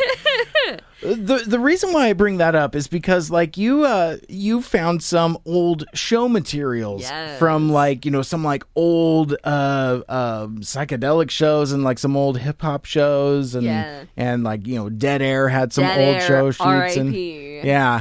But one of the things that I even more specifically wanted to bring up is you found, I think, like an old interview sheet somewhere. Yeah. It was pretty standard interview questions, like, what made you want to do this? What's like, and it was obviously for a musician, like, who do you like to collaborate with? What was it like working with these two very famous people in this one song? Stuff like that. Well, and let me stop you there. I don't want to interrupt you, but what I thought we could do for funsies is, you want me to find it? why don't you see if you can find that? And let's maybe take a crack at some of those interview questions because they're as you said, some of them are pretty softball. Got it. I have a sheet of paper. Damn, that is some crisp paper though. Yeah, for being how old this is great. Yeah. That's probably what makes it so crisp. But yeah, So there's 14 questions. Oh, buddy, I don't know. I think we should skip a couple. Okay, by your discretion, just because you have the list and I don't. But there's I think like one or two that I think would be kind of fun. You want me to interview you? Sure. So, Mike, what separates you from other artists? Nothing. No, actually, no. What I would say separates me from, I guess specifically other podcasters is that I'm the only me, right? Meaning like, I do a lot of material that a lot of other podcasters do. So it's like, I'm certainly not the only person that talks to independent musicians or that talks about Transformers or that reconnects with an old friend from college radio days. But I'm probably the only person out there that combines all of it into one a goulash of Mike Seibert Radio. I'm the only person with my voice and perspective. So I'm sure there's a million different better podcasts, a lot of which that I listen to. Like there are movie podcasts that do analysis more effectively than I do, or edited more tightly. There's a million different excellent Transformers podcasts that I am a huge fan of. But my perspective is my own. So that's what's I'm the only me. That's a great way to look at it. Okay. What was your favorite album growing up? Ooh, that is a good question. I didn't read those closely enough, but I skimmed them to you. Yeah. AC/DC Back in Black. It's hell yeah. It's the album that I come back to time and again. So I'll give you, that's the easy one, but thinking about it even deeper, I'll go back to an album that keeps coming back time and again because so Is lucky. it Backstreet Boys? No. Backstreet's back. All right. Thank you. But so I'll be here all week.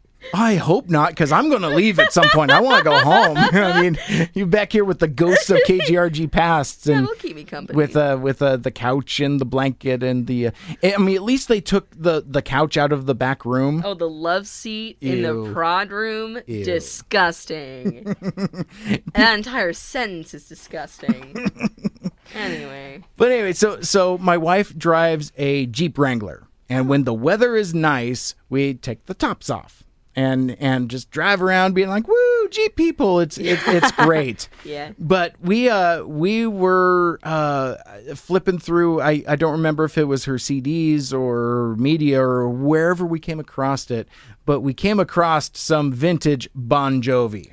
Nice. And it was like, I don't remember if it was You Give Love a Bad Name or Living on a Prayer. It doesn't really matter because it's all Bon Jovi's Slippery When Wet album is like an all-time classic for both of us. It's like, whenever Lucky and I are road tripping and driving, that is like our constant companion. We unironically love that album, and it is glossy 80s garbage. Nice. But it is just magnificent. That's great. And it's interesting. So Mickey, you've known me and some of my music tastes and stuff. I was actually thinking about you the other day when we were playing this, because like one of the staples of Bon Jovi is there are a lot of woes and a lot of haze. It's a lot of like, whoa, oh, and that's stuff that I like in my alternative rock. It is. You know, I listen to like a lot of like, third wave ska and like, a lot of California punk and, and a lot of that stuff. And a lot of that I could probably almost trace back to that. It was really crazy. I think you would base how successful a punk song was by how many woes and yes there were. Yes. like there was a Yelp review website, but it was just you talking about woes and yes. Yeah, I could like use a couple more haze. Yeah, exactly.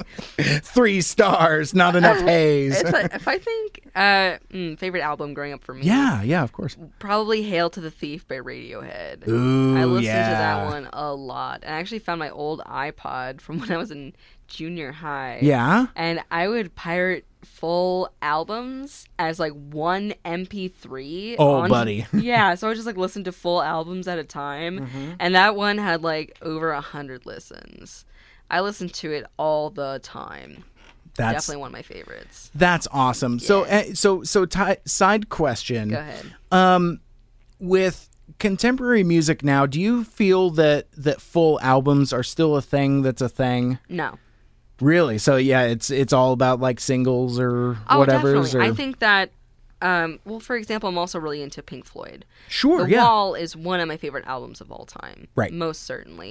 Also looking at like, yeah, I'm blanking. There we go. Cool. So No, that's anyway, fine. when it comes to like albums and stuff, a lot of them would tell a story. Yeah. Oh, I was thinking Tommy by the Who. That one Oh, tells sure. a story. Oh, yeah. A concept album for sure. Yeah. So those albums, they're meant to tell a story. They're meant to be listened to in one sitting. That's how it was meant to be listened to. Well, nowadays, it's a very quick, fast, always moving from one artist to another, one song to another, that I feel like artists are almost pressured into having standalone songs. And it would almost be like a reaction of, oh my god, you're such a visionary if somebody made an album that told a story. And that the songs could be standalone songs. Like, you could listen to Comfortably Numb by Pink Floyd and still enjoy it. Yes. But within the context of the entire album, The Wall, it is freaking amazing. Yeah, it is a wholly different experience listening to like Comfortably Numb or even Another Brick in the Wall Part 2. Most certainly. Yeah, I mean, you hear it on the radio all the damn time. Yes. But in context, listening into it as part of the album, especially when it kind of sneaks up on you. It's like, oh, that's right. That's this song that I hear all the time on the radio. But hearing it as a portion of the story in context of The Wall, yeah, it's a different experience. Yeah, definitely. And so I feel like now, or back then, a lot of the time songs were made to be enjoyed standalone, yes. Yeah. But within the greater cusp of the album, like, it made more sense. It had more context to it. It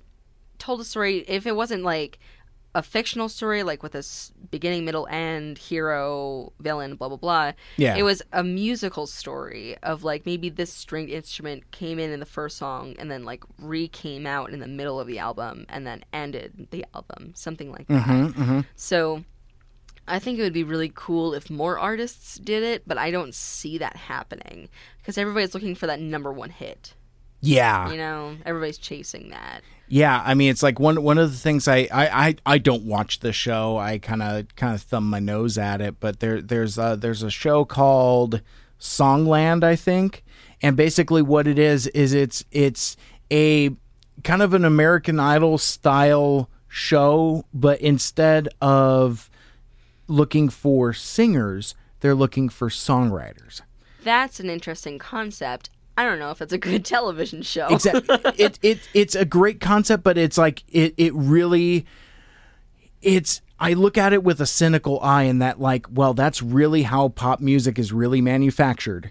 And it's manufactured is like the key term in so that sentence. And it gives me GBHeebies. And if you look at like Elton John's work, Queen's work, sure, Heart's work, all of that, I would say that those songs were written, not manufactured. But then when it comes to pop music, you use the word manufactured, and that fits perfectly well, sadly.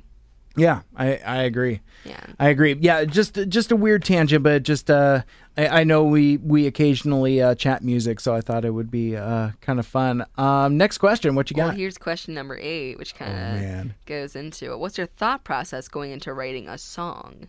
And so we could continue what we have been going through, like talking about music, or we could talk about your podcast routine prior to sitting down before the mic. So you want some like insider? Okay, yeah, cool. Some inside baseball would be sure. Cool. I'm sure your listeners would be pretty interested in that too. Well, and it's interesting. It's always cool. You know, and it's kind of funny because like I tweeted this out not so long ago. So it's not my quote, but I think it's Mike Gillis, who co-hosts Radio versus the Martians, a really fun podcast that I listen to, and he tweeted just a random musing of like I worry sometimes that the audience for podcast is nothing more than just other podcasters. Oh, yeah. And I think there is a lot of that. I think with podcasting, there is a lot of performing for each other.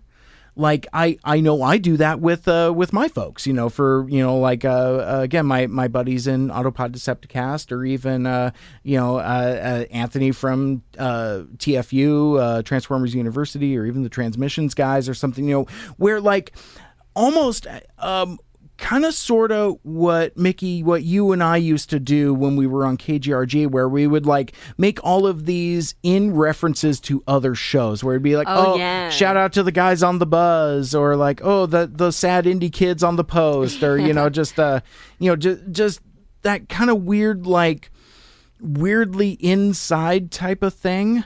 But the person that it's intended for is like, they said my name on the radio. That's awesome. Yeah, I hear that. So I do wonder sometimes about the art of doing podcasts. Like, who is it for? Who is it? Who consumes it? Things like that. None of which is answering your question, but it was just kind of like an existential thing that just kind of popped into my head on this stream of questioning. So like, for example, my prep is extensive to the point that the topic warrants it. So like, for example, with what we were going to do here, I was kind of doing anti-prep, and like I wanted to make it a point to not prep for anything, so that we could just freewheel and be flexible and go with the flow and have fun. That's a lot of how I approach some of my interviews. Interesting. It's like I will do enough preparation and research so that I have a rudimentary understanding of that person or their thing, so that like I'm not so ignorant as to offend either my guest or fans of my guest. Yes. But I want to come at it from like a certain point of newness, so that as I am sharing with my listeners, I am learning along with them. Tell me about your thing. Oh, well, it's this thing. Okay, well, that sounds rad. That's the surface stuff. But like, like, let's say if you're an artist or podcaster or musician or whatever, it'd be like, well, tell me how you got into said thing, or, tell me a story about a thing. Like I had and this is another tangent. Some folks I was collaborating with, we kind of sort of were going to do a joint interview with somebody that was kind of like a celebrity from a certain angle in a fandom. And we ended up having slightly different ideas on how to execute it. On one hand, I was doing kind of like my anti-prep, and my buddy that I was collaborating with had pages. Interesting. More material than he could ever hope to get through in the time that we had, exhaustively researched. And sure enough, he starts churning through the material, and we ran out of time. And I told him later, I was like, all I wanted was for us to ask. What I told him was, all I wanted more than anything was, hey, tell me a story about this thing you did. and we didn't get there. And I was kind of upset about it at the time. But that's just philosophical differences. I'm not saying I'm right, he's wrong, because it's all just in how we do our art. But I delight in getting to know my guest along with the audience.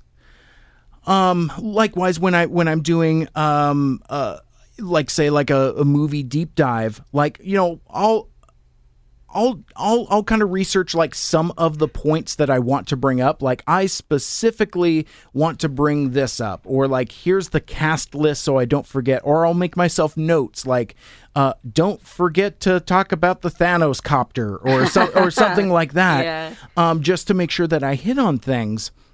But a lot of it is still just kind of like organic discussion.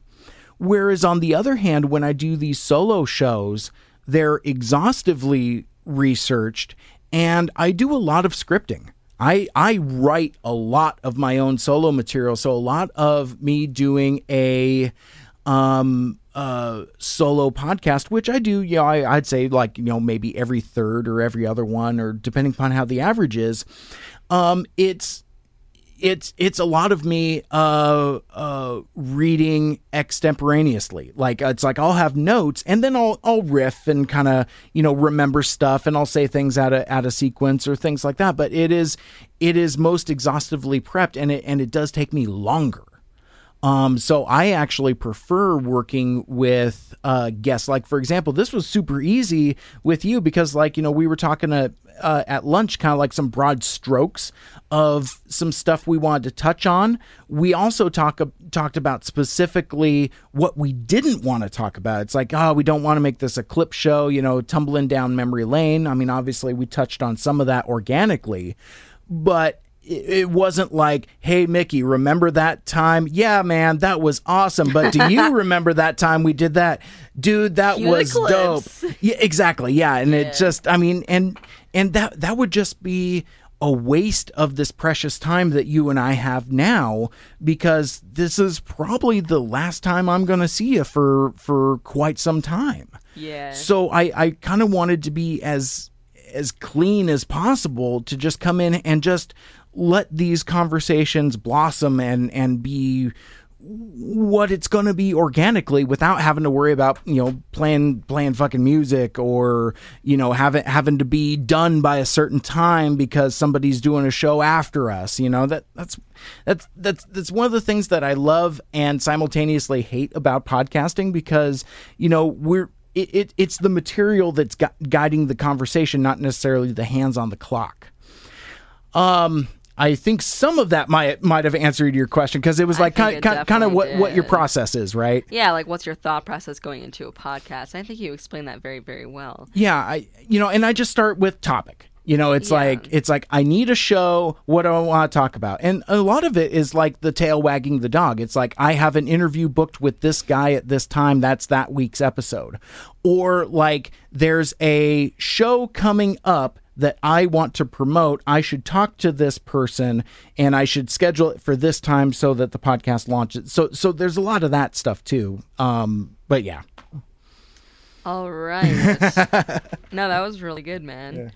Okay, let's see. I could ask you some very specific artist questions. Well, yeah, I'd like you to ask that one, because I happen to know that... Do you know this song that they're talking about? No, God, no. But I know that that my good friend Aaron from Autopod Decepticast is a hip-hop guy. Oh, okay. So I think this might be a shout-out for him, this is a list of interviews from an old KGRG hip-hop show, right? Yes, I would assume so.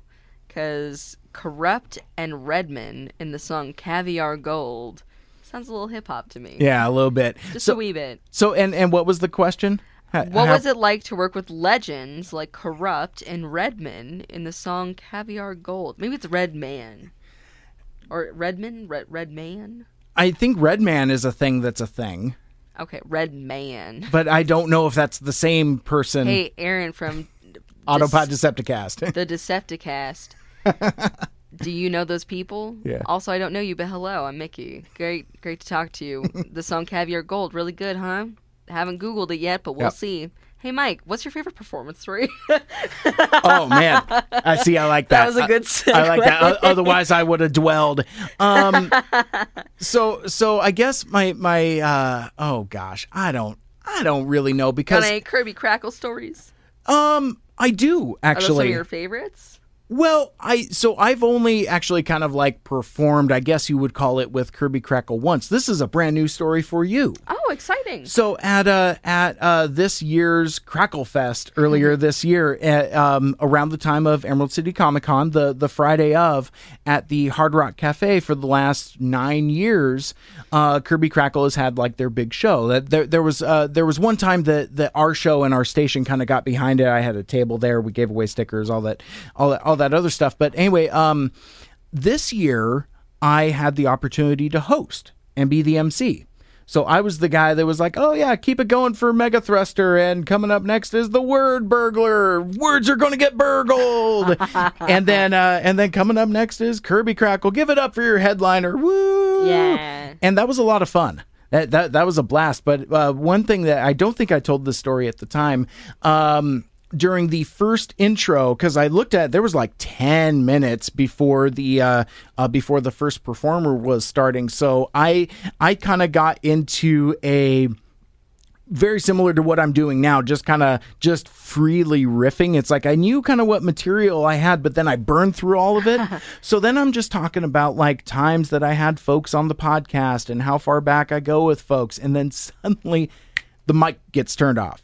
And I look at the time, and sure enough, so the engineer was keeping time better than I was, and I'm just like, and I hear the microphone turn back on, but he was just getting my attention, and I'm like, all right, well, that is my time for now. Coming up next is a acoustic nerd rock super duo from Portland. Please give it up for Mega Thruster. And then I left, and they woo-hooed and all. Yeah. But yeah, it was That's just a cool story. It was a lot of fun. I would definitely be excited to do it again. And I have found that over like the last couple years, I've been finding myself doing more and more of that. There was a time last October, where this is kind of like a friend of a friend type story, but I got to be the MC for the Little Black Dress Party over in Kirkland, and it was a lot of like Kirkland bachelorettes, and it was like a charity auction thing, and they were doing, What were they auctioning? dates with men in uniform, Like dudes. Like military uniform? Yeah. Oh, okay. and police and fire and first responders and all that. It was a lot of fun. You know, if you're hanging around with a lot of what am I trying to say?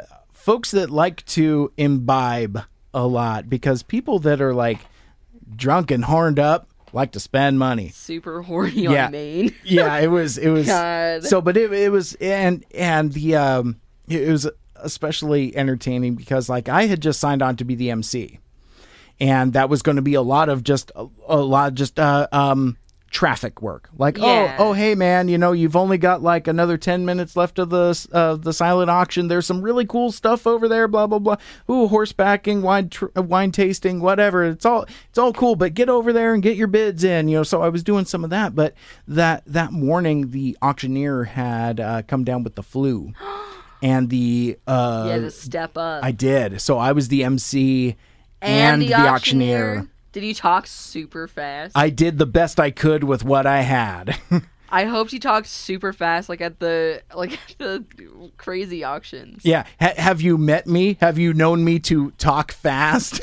so imagine that aesthetic, and it's just like I was trying, and because I mean, again, these ladies were like excited, and they're just like, I'm like, all right, so 500, 520, 550. Oh shit, where did we leave off at? 560, and just like, and like I'm like, that made it kind of fun though. It was a blast. Yeah, it was a blast. So yeah, so I've found myself doing some of those kind of things, and it's a lot of fun. Looping it all the way back to TFCon in Chicago. The main reason that I went there was I got to participate in a panel with the guys. They were doing a presentation about Transformers the movie, and we had become really good friends at this point, and we're like, well, we have a segment that we would like you to do. And it's a game show. And so I got to host I got to host 2 different game shows. One was called Deal or Can't Deal. There was a case involved that never opened. It was better in planning than in execution. Because I dragged the guy like all the way across the room to open a case that was screwed closed, and it didn't quite go as well as I would have liked. But then I hosted a voice actor trivia thing, and that was a lot of fun. My point being is, like, I think anymore my favorite memories and favorite times, I guess, performing have very little to do with any individual podcast episodes. And it's different than the time that you and I were doing live radio together, because there would be specific times. And I talked about, remember, like, not wanting to live in the past, but it's like I've had folks ask me those kinds of interview questions, and I'll be like, oh, well, yeah, I remember this one time where we had a band come up, or I remember, we did our 100th episode, and we brought like folks from throughout the cast, throughout the times, and there was great times. And there was that one time that we talked about Wild Dog for 38 minutes when my co-host was out of town. And so it's all the old stories. And I realized that in the Mike Seibert radio era, I hadn't really made new stories like that. It's like, so like, I love doing interviews and all of this other stuff, but there's something different about the vibe and energy that it's like, yeah, I could talk about, oh, well, I had a great time when I talked to the folks from Waking Things.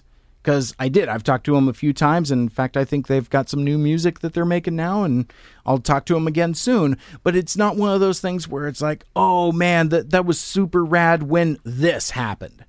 The stuff I seem to point to is kind of like this extracurricular stuff. It's like stuff that happens because of the podcast, like the panel at TFCon, or the hosting Crackle Fest, or weird stuff like that.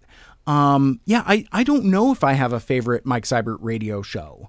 I'd really have to think about that, but I'd say, not to be too sentimental, but this one's kind of climbing the charts. Because this is a lot of fun. So I guess let me ask you that. I've been kind of talking up a blue streak. I know we said we didn't want to do memory lane, but it's on topic. Do you, what are some of your favorite times from I guess the times that we did shows? I mean, and it could be even times that you did other shows. Not that I'm trying to like lead the witness or whatever. But. I hear you. Well, all of my time on the radio or doing podcasts was definitely spent at KGRG, because I did take that like year and a half, 2 year break, begrudgingly.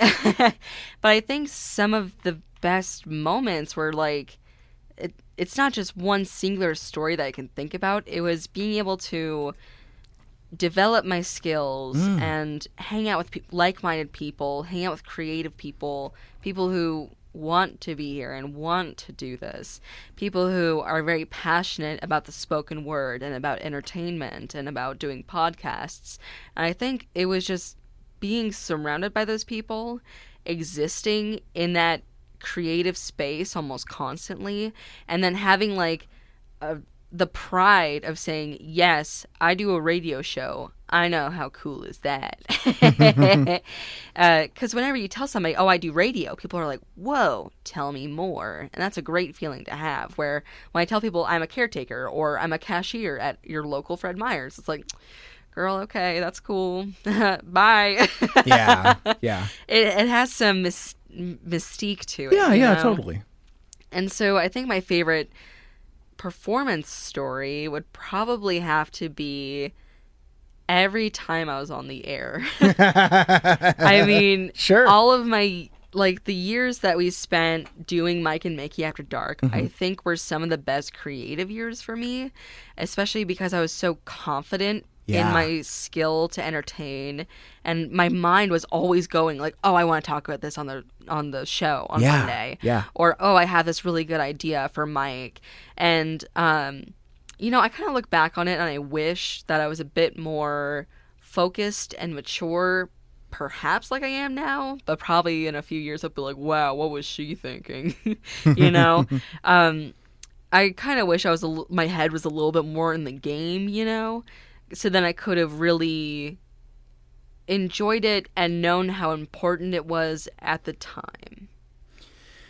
If you understand what I mean. I do understand. Like, I don't think I cherished it enough while it was happening. So then when I wasn't doing it, I was like, oh, that's really bad separation for me. Like, I'm really sad that I'm not doing radio anymore. Yeah. I'm bummed I'm not doing podcasting anymore. Mm-hmm. And I even told you in the car on the way here, like, well, I have all these, like, podcast ideas. Like, Yeah. I have these ideas for things. So my brain is still in that area, but it's just not surrounded by people. It's not being watered or anything like that. Like, it's just a little seed in the ground just waiting. And so I think my favorite performance story is every time I performed, but I wish that I knew it was going to be my favorite.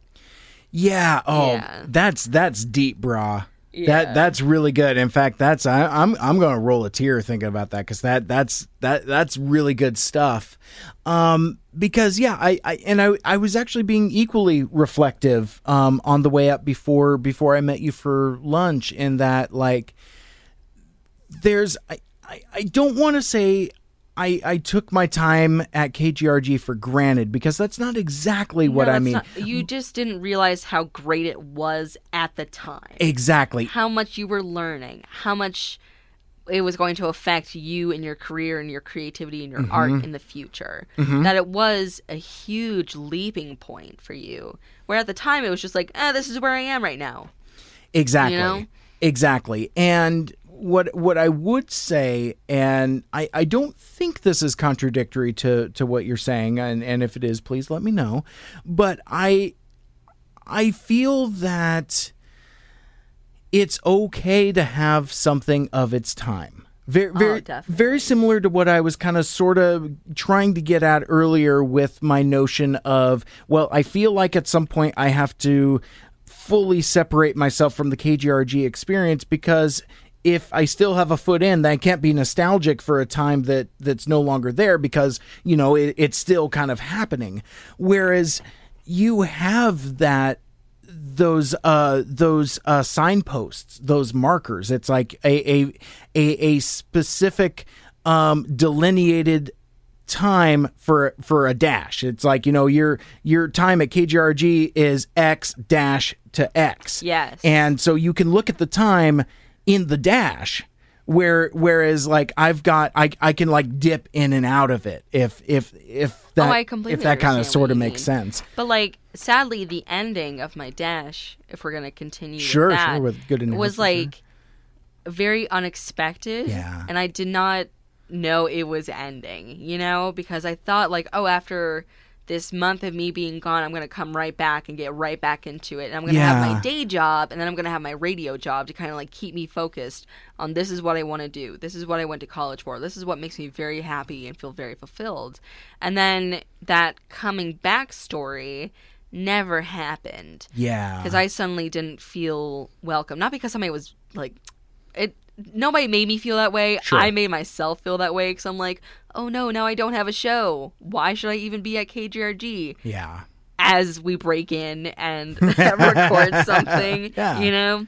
So something we could have done the entire time. Totally. And I mean, this entire time, these 2 years I haven't been here, I could have been here. Right. And I guess that's kind of a sobering thought as well, and you were even talking earlier about like doing podcasts by yourself. Yeah.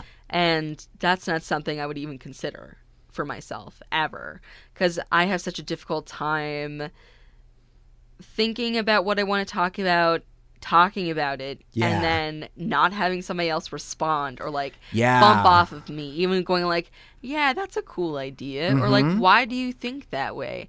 I have a difficult time having that inner conversation. Yeah. So I feel like it would come out as almost clinical sounding to the microphone, where things would be scripted, but I would be reading it directly off the script with no, what was the term you used? Extemporaneously. Yes. I learned that in my public speaking class. I here, also learned it here. in public speaking. Yep. So you remember that. It's like to where it's like, there's extensive course material about the types of notes to make and what you can and cannot use. Yeah. And yeah, just that notion of extemporaneous speaking really stuck with me, and I understood why that was part of the course material for Most certainly. the radio degree. It's like, because I'm like, public speaking, get out of here with But this is literally public speaking. Yeah, and Quite literally. and it's so funny because actually, let me tell you a quick story, and Yeah. I don't mean to sidetrack cool. you, but like when I took public speaking, it was towards the end of my degree. In fact, like it was like one of my last classes that I took, and I had already had my job. At the commercial radio station. I had one foot out the door at KGRG, but I was still kind of like doing the thing. It was like, I still had a Monday night show, but I was working at my job. Hadn't started the podcast yet. That was later. But when I would do my presentations for public speaking, and my instructor just gave me like the freaking sage wisdom is like, I would come out and do all of my speeches as, Mike on the mic, as, Mr. Monday Night. And it'd be like, it is Monday night here at Green River College, and you're listening to Mike and Mickey After Dark on 89.9 KGRG FM, KGRG FM HD1 Auburn, also broadcasting. but it would be like, hey, Mickey, and just that same energy and cadence and everything. And my teacher she's like, I loved your material. It was very well prepared, and it's like, dial it back. It's and the analogy that she gave me was a dimmer. As like like on like a light switch, or on a control board, or so. Just do the same, harness the same energy, just turn it down. And I my secret to and I did this for my final is because I had all of my material well practiced and meticulously prepared. I mean, it's like I didn't need the notes, but I had them. But what I did was I stayed up super late the night before. Oh no.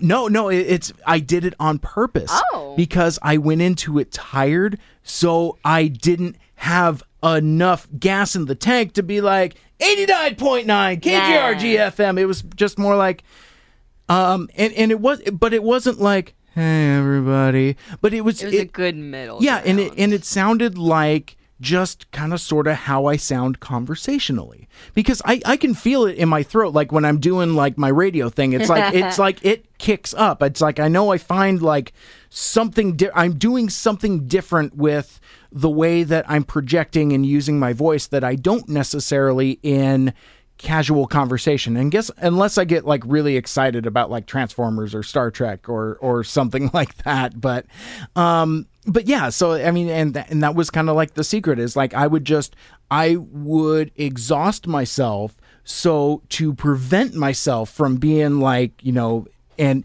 it worked because she's like, great job on the dimmer. Okay, so I have one last question for you. Okay. Superman or Goku? And in this question, I'm assuming they mean, like, if they fought, who would win? Not, like, who your favorite is or, like, who's the best at, I don't know, baking a quiche or something. Like, Superman or Goku? So Tell me more, Mike. We're calling fisticuffs. Okay, so... Yeah, why not? So I would assume so. See, and I think your situations were far more entertaining and interesting. Yeah? Here's the thing. Okay, who would be the big spoon or little spoon? Superman or Goku? Oh, yeah, let's get real. Yeah. I mean, who did the best in British Bake Off? Wow, that's great. I love it. But This is better than fighting, I think. I think so. But I think I don't know enough about Dragon Ball Z. I don't know enough about Dragon Ball lore. But Yeah. from what I understand is that Goku is just way OP and just would probably Way OP and very happy. Gotcha. So there's your big spoon, little spoon thing. I mean, Goku has to be the big spoon, right? But don't you think Goku sometimes is... I can't even do this. Okay. Oh, you can't say it with the straight face. Don't you think Goku gets tired of being the most powerful one all day, that he just sometimes wants to be held? Oh my gosh. I think you're tapping into something, and I would imagine. Oh, see, here we go. Superman, if nothing else, is a gentle lover. Yeah. He has to be. I enter into evidence. There's evidence? Lois Lane is a flimsy Earth person. Oh, yeah. The fact that she does not suffer shattered pelvis every single time. Rest in peace. Exactly. Yeah. I mean, Pieces. exactly. Just like, I mean, yeah. I mean that's why I think it is. It's like he's so He knows his strength. he can harness his strength to be a tender lover and not blow a load like a shotgun through Lois's back. That's from Mallrats. It's a movie quote. I'm sorry. But Mike, don't you think Goku of all people would be able to withstand the power? I'm just saying. This is disgusting, and I love it. You've heard what Mike thinks. Now tell him what you think on Facebook, Twitter, and Instagram at Mike Seibert Radio. Well, you know, in a conversation where we are talking about shipping so terribly much, This is a crack ship. That's what this is. What's that? So a crack ship is like, okay, well, it's kind of changed over the term of fandoms, but the original meaning and the meaning that I subscribe to is two characters, possibly from different sources, that just don't make any sense. Okay. Like Loki and Kermit the Frog. Oh, Jesus. Okay. Superman and Goku. All right. Let me think of another one, because it always comes in threes. Let's say Velma from Scooby-Doo and Dory from, Finding Nemo. Oh, Jesus. Sweet saying, baby Jesus. That's what a crack ship is. Okay, all right. And this is a fantastic one. But, like, the crack ship definition nowadays, which I do not subscribe to and do not enjoy and I'm honestly a bit salty about, is like, oh my God, they don't look like they would ever fall in love in the series, but you know that they would. And I'm like, because they're both straight, they can't be shipped together. Like, that's my crack ship. I'm like, they can be gay. Right. Anybody can be. Right. Like all of my Star Trek headcanons. Everyone is some sort of queer because it's space. Exactly. And I love that because I think those are the best headcanons too. It's like where it's if you squint, it's there. And and it's like it's so funny and one of these days she's going to listen to one of my podcasts and get mad because I refer to it so terribly much, but Liz from Cybfest Northwest, who again identifies as queer, has always said about like Transformers, she's like, robots are gay, deal with it. You know, yes. And I love it. I like that. That's good. And that's what it is. Just very assertive. Also, and it's not hurting anybody. That's the thing. Yeah, So it's not hurting anybody. And I kind of don't like it when somebody just takes a character and is like, they're gay. It's like, but why? Right. Like, what part of their character makes you think that they're homosexual? Mm-hmm. What part of that character makes you think that they're trans? Like, something, like, you can't just slap it on somebody because then that makes a very empty, just putting labels on people for the sake of labels. Yeah. There needs to be some fleshed out headcanon to it because I will ask questions, and if you do not have the answer, I will judge you. Earnestly. I wish I could articulate the earnestness and seriousness in your expression. You almost like dropped the mic and like folded your arms. You're like, word. I had a very Judge Judy look. It was great. It was wonderful. Oh, man. That was good. And then the last question is last words, which makes you think, like, did they execute the person being interviewed? Congratulations, I got your last known interview, blammo. Just Blammo. right. Blammo. I think it would have been like more romantic than a gun. I Oh. think maybe Romantic? How do you mean? like romantic as in like more fantastical. Oh. Like a gun is very like one and done. Quartering somebody, that takes effort. Holy shit, that's twisted. I'm just saying. So, okay, so because I was thinking it was like from like the surprise of it. It's like, me and, you I'm sorry. What? It's just so funny. Okay, go ahead. But I was going to say, it's like, if I'm chatting with somebody from a band and then, I just whip out a 45 and waste them unexpectedly. It's like, oh no, I wasn't anticipating being wasted today. Would you anticipate being quartered? No, but that is a special level of like. What do you expect a guillotine? So what do you so walk me through the mechanics of this. Oh my God. So do I get like one of these like a damp Me 30 minutes ago, I don't like gore. It's scary. Me, let's draw and quarter people. Yeah, so do I get like a damp bleachy rag and like put it over your face till you succumb and then drag you to the quartering? I have no. Also, where do we quarter? I mean, that takes like a lot of space, and like there's horses involved. You need like a courtyard or something, and I'd have to get like 3 friends with vehicles or other horse-powered things. It's like, I mean, I saw that Fast and Furious movie. Come on, man! It's like was somebody quartered in a Fast and Furious movie. Their car was. Because they had like grappling hooks, and it's like each of them were pulling them 4 different directions, and it's like it was pretty bad. That is bad. And movie's kind of dumb. Yeah, I never got into it. I don't know cars. It's all right. I can't even tell you what a Honda looks like. Well, do you like them superhero movies? Yes. Then generally. Then I would say watch Fast and Furious parts 5, 6, and 7. Because are they superhero movies?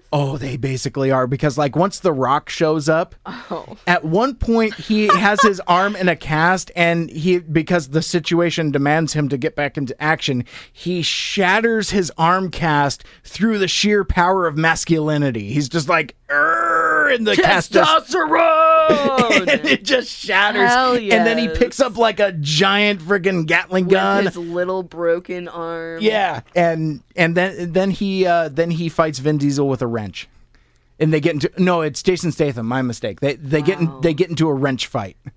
It's awesome. That's pretty good. Yeah, those movies are terrible, but they are super fun. They are super fun. I haven't thought about Dwayne The Rock Johnson for a while, ever since we were talking about what our wrestling personas would be. And that's right. I said I would be like a 1950s housewife where like I would look very cute and sweet, but like if my final smash would be like sitting people down to a cup of tea and just roasting them emotionally.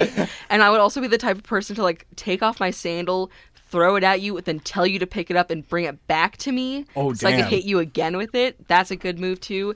And I said, and this was the night after my wedding, and I was talking to a bunch of people, and I was really wine drunk, and I was like, oh, man. I would turn Dwayne The Rock into Dwayne the Pebble.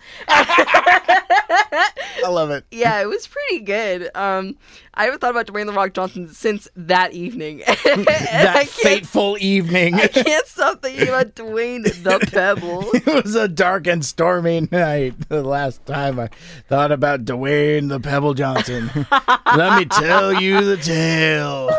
How did we get here? I think we were... it doesn't matter. Oh, I was talking to you about last words. Oh, right. Oh, yeah. See, yeah, so it's like, you made it like all super grim and graphic, and I made it equally uncomfortable. See, it was good. I think that's very on brand for us. Quite so. I was thinking that you were, okay, so now I've got my bingo card out, and I'm just checking boxes. You would think that you would tap more into the Mads Mikkelsen Hannibal energy there for method of dispatching folks. God. Yeah, he would probably draw and quarter somebody. He would teach horses just for that. Yes, he would like train them. You'll probably raise them. Yes, exactly. For the express purpose. That's what I'm talking about, like the romance of it. Okay. See, I appreciate the explanation. I understand more where you're coming. The elaborate nature Kinda of like it. like having a nemesis. That's a very romantic gesture. You're spending so much time, effort, energy thinking about what to say to them the next time you see them. Yeah. Thinking about how you're going to foil their plan. Thinking about how you're going to make their life different. Except you freaking hate them. Mm-hmm. Oh my god, like there's no deeper love shared than two nemesis. I appreciate the passion, but then just kind of like trailed off. Like it was almost like you had like a balloon and it just kind of like ran out of it. Nemesis. Yeah. I didn't know the plural of that one, huh? I don't. Yeah, we're making up all Paul kinds Webster's. of. Call me Webster's 253-833-5004. Oh my god! I just had to make you snort laugh. All right, That's man. not a snort, man. That's me screaming.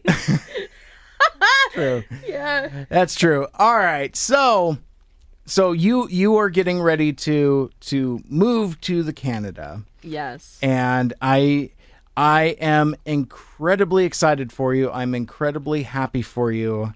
I'm looking forward to hearing of your ongoing adventures in the frozen north.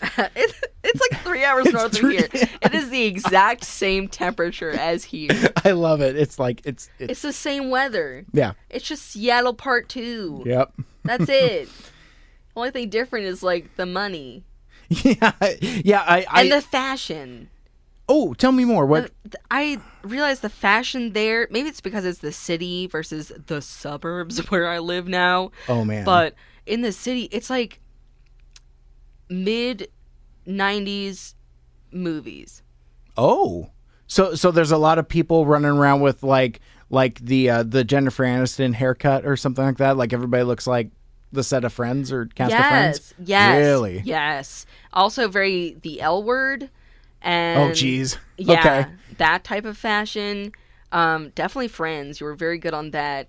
Some Seinfeld. Oh, buddy.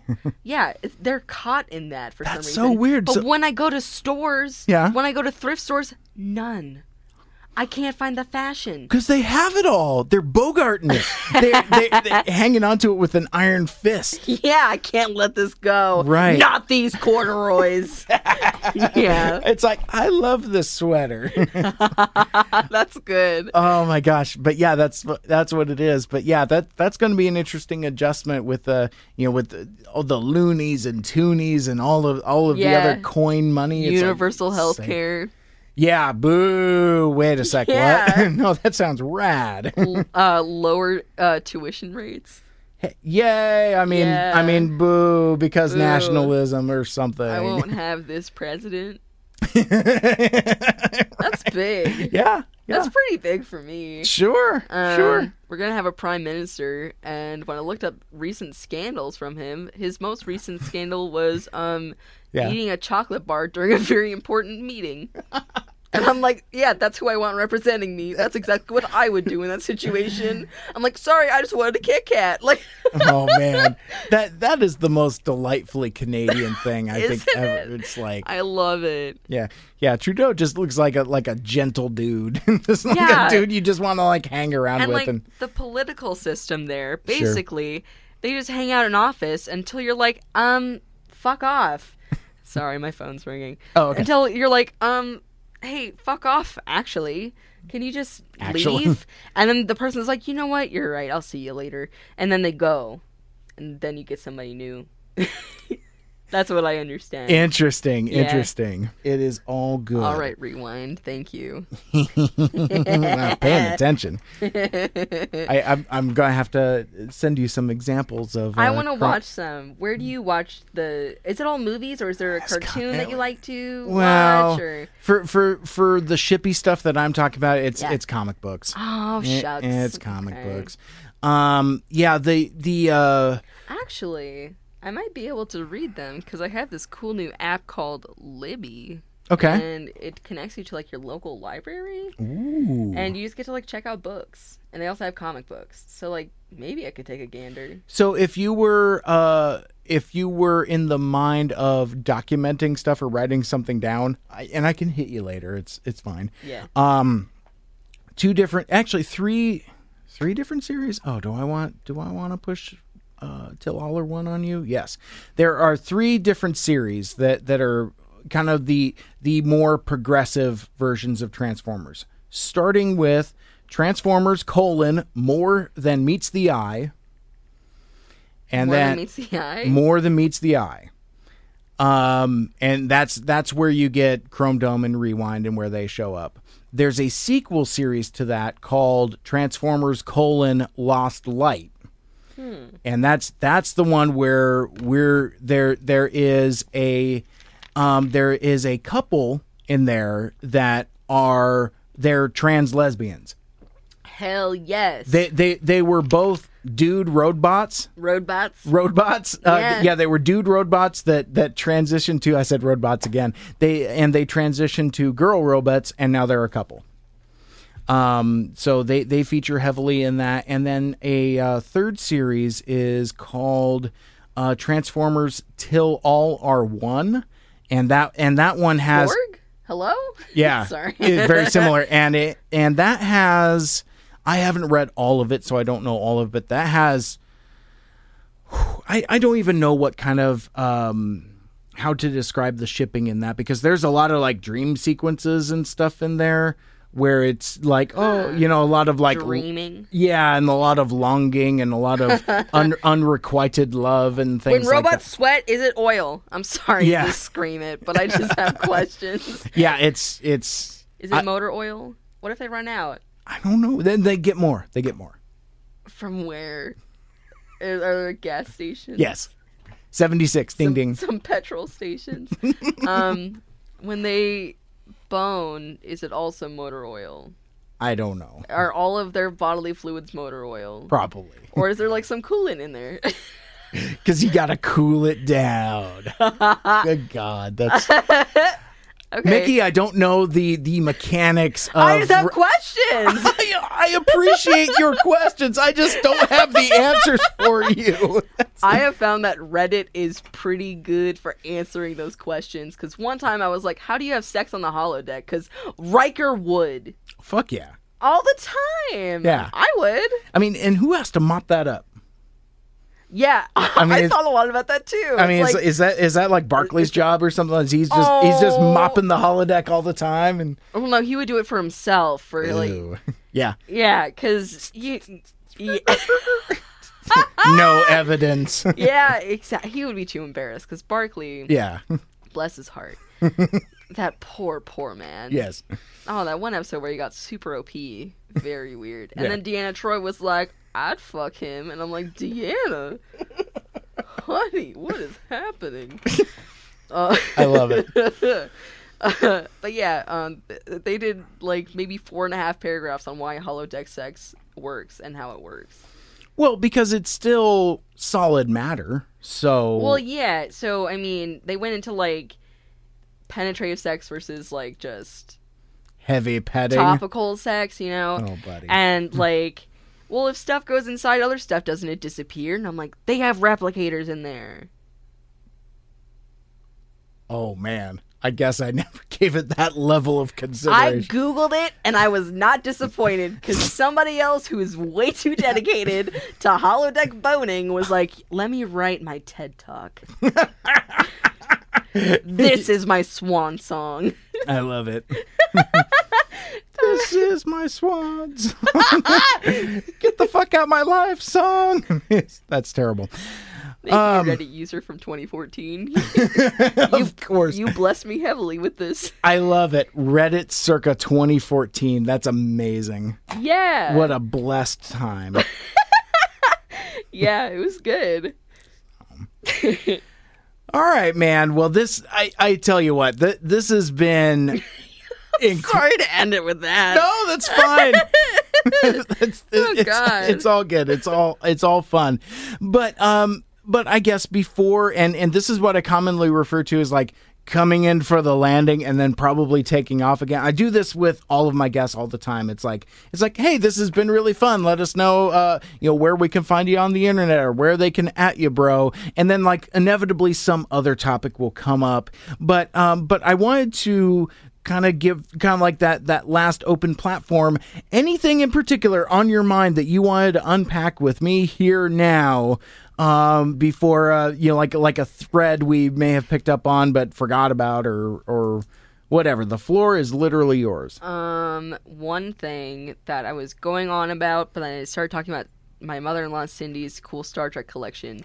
You were talking about how like Worf wasn't that big of a shining star. Yeah. In the early 90s, actually, there was a big pull for him to have his own spin-off show. Oh, that's right. Yes. Yeah, that's it. That's right. I didn't put much research into it, but I'm like, that's interesting. So there's other weirdos like me. Yeah, and I remember that. There was kind of a pretty... And now it's kind of like a meme to where it's like, it's a solo series for Worf. I'll see like a hashtag like that pop up from time to time. It's pretty funny. But. Hashtag House of Mog or whatever. Yeah, there you go. I'd watch that. I'd watch that. Did we ever settle all this stuff with Superman and Goku? I think so. Okay, cool. I think we're okay there. Okay. I'm feeling pretty good. Hopefully, even when I move, hopefully we can still connect and do some podcasting stuff. Absolutely. I mean, I was planning on getting a nice microphone because I was wanting to do that Big Mood podcast at some point. And what's honestly, your big mood? like, I think it'd be cool to do it with you, Spree, and Dave, because y'all all have very big opinions about very big things. Yes. And I'm sure if I left it up to your devices, you would come up with something very good. I love that. I really love that idea. I think that would be a lot of fun because, like, I love the shows that I do with Killing Spree. I love the shows that I do with Dave. And I really enjoy the shows that I do with Killing Spree and Dave when we kind of reunite the shitlords and friends. Which is always great. But the other side of it is it's just a bunch of angry white guys. It's just yelling white people. So it's like, so an opportunity to spice that up a little bit, I'm all for. Real hot take, real quick, like, because I did it. So again, every time I have one of these, it's like we're going to wrap up, and then it's like, something just straightly crosses my mind. How do you feel about the notion of quote unquote forced diversity or forced inclusion?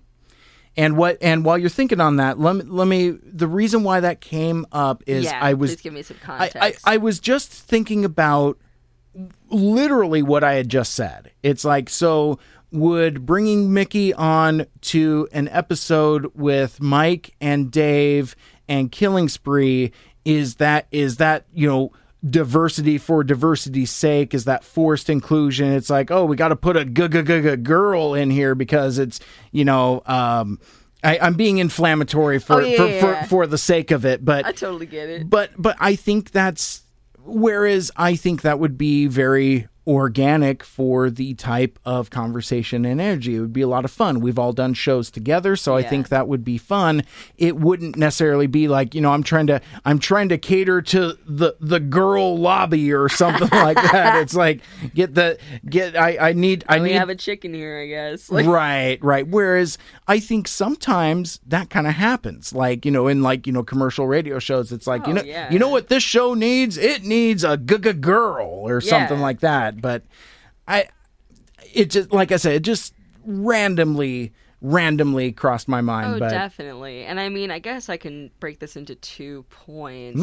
One, touching on the forced diversity thing in media, and also touching on, like, I guess our whole history of you, me, Dave, and Killing Spree doing shows together, because I have done a few shows with you guys before, and I have helped out, like, on The Buzz in the mornings way back when, and I have done, like, a few movie podcasts with you guys where, like, I think I'm not, like, the diversity character, quote unquote, but I'm, like, maybe the comic relief, like, the breath of fresh air of people who are super into comics versus somebody who's like, I can't even remember character names, so this guy's the Gator Man, like, which is a true thing that happened, Yes. and I still do. You should have tried to listen to me talk about the X-Men movie that I went and saw in theaters, like the Dark Phoenix. I'm like, that one guy who was blue and extra hairy, Yeah. but couldn't turn into a man. Wow, like I don't know names. Oh man, But, like, if we had another 2 hours, I would love to do an X-Men Dark Phoenix show with you, because and it was right there for me when we were talking at lunch. You had just said that you had seen it. I just went to go see it last week too. Oh, I didn't know that. And yeah, no, I let that Another opportunity time. slip. But another time, as you said. But yeah, and dreadlock guy and Dreadlock bald guy. girl Yeah. Yeah. And then that one guy that turned into a skeleton. Wow. Like, and so, like, I already know that maybe I don't want to say that I'm like the diverse character, but I might be like the change of pace that could make a show a little bit easier for consumers when it comes to, like, I don't know a lot about the comic franchise, Yeah. but I don't, like, this person still has some opinions on it, and, like, Sure. it's a very outsider view, Yeah. rather than really getting into, like, the history of it, having those nostalgia feelings with it that obviously are going to give you a big old bias, you know? Uh-huh. So, I mean, I think that would be really, really cool doing a show with all four of us, just because I don't think it would be forced diversity. I think it would just be folks talking. You know? Like, I don't Yeah. really view myself as, like, oh, she's the girl of the talk show. No. Oh, wait a minute. no, Oh, that's no. something else entirely. It's Mickey. Then you'd be like Edgelord Mickey or something. It's No. like, oh, swearing. No. No, I'm so chill. Yeah. I wouldn't even view it like that. I think it's kind of funny Yeah. that you even brought that up, because I'm like, oh, I guess it could be seen like that, huh? It was like I To said, some it people. was just a weird stray thought, yeah, because it's cool. it's yeah. And then, like, when it comes to forced diversity in shows, I mean, I don't think it's forced, but sometimes it's a bit heavy-handed. And by that, I mean, I think that they're trying to super serve the more liberally standing people Sure. as much as possible. They're trying to super serve them in their media by just slapping stuff in and then being like, you guys like that, right? Super big Yeah. example, J.K. Rowling. There you go. Super big example. Her works, standalone, were good. Harry Potter series, very well known across the entire world. But then, years later, they're like, people have headcanons. They're like, oh, I think Hermione Granger could have been a woman of color. Or, like, just all these other things that people have brought up over the past. And she's like, actually, that's canon. That's actually what I meant to do. Yes, that person is gay. Yes, that person is trans.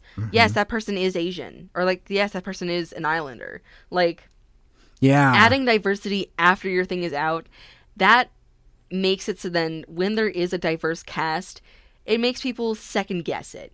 Yeah. Where, like, organically, a cast could be diverse. Like, there could be a disabled person. There could be people who have darker skin colors, or they come from different lineages, or they have different family histories. There could be people of different genders, sexualities, age groups, mindsets, etc. Like, the diversity of human population. That could happen organically in a story. But then because of people like J.K. Rowling, people with that I must make things diverse kind of feeling, Yeah. then it's like, well, is that how the story is supposed to be? Or are people just doing that for brownie points? Yeah, and especially on the back end like that. That's like On the back end like that, that's BS, Yeah. in my honest opinion. Like, that does not make the people who are underrepresented any happier, because then it's like, oh, that's an afterthought? Thanks. that's even worse. I would say so. I would think. Like, just leave it as it is. You didn't mean to write it that way, so don't pretend you meant to write it that way. That's lying. And I learned in first grade you shouldn't lie. That's base knowledge. Yep. I love it. So, forced diversity, I don't know. I think it's a problem. It can be a problem, but not because I'm like, oh, why do we even have to make sure that there's people of color in this, or there's differently abled people, or there's people of gender, or different genders and sexualities. Like, I think it just should be a better representation of, like, society Yeah. as a whole. And society as a whole is not a bunch of skinny, white, happy, pretty people. Yeah, Barbie-looking people. Yeah, it's not Barbie-looking people. Mm-hmm. I love You it. know? You know what I'm saying? I'm picking up what you're putting down. Fantastic. And I think that's about as good place to wrap it up as any. Sweet.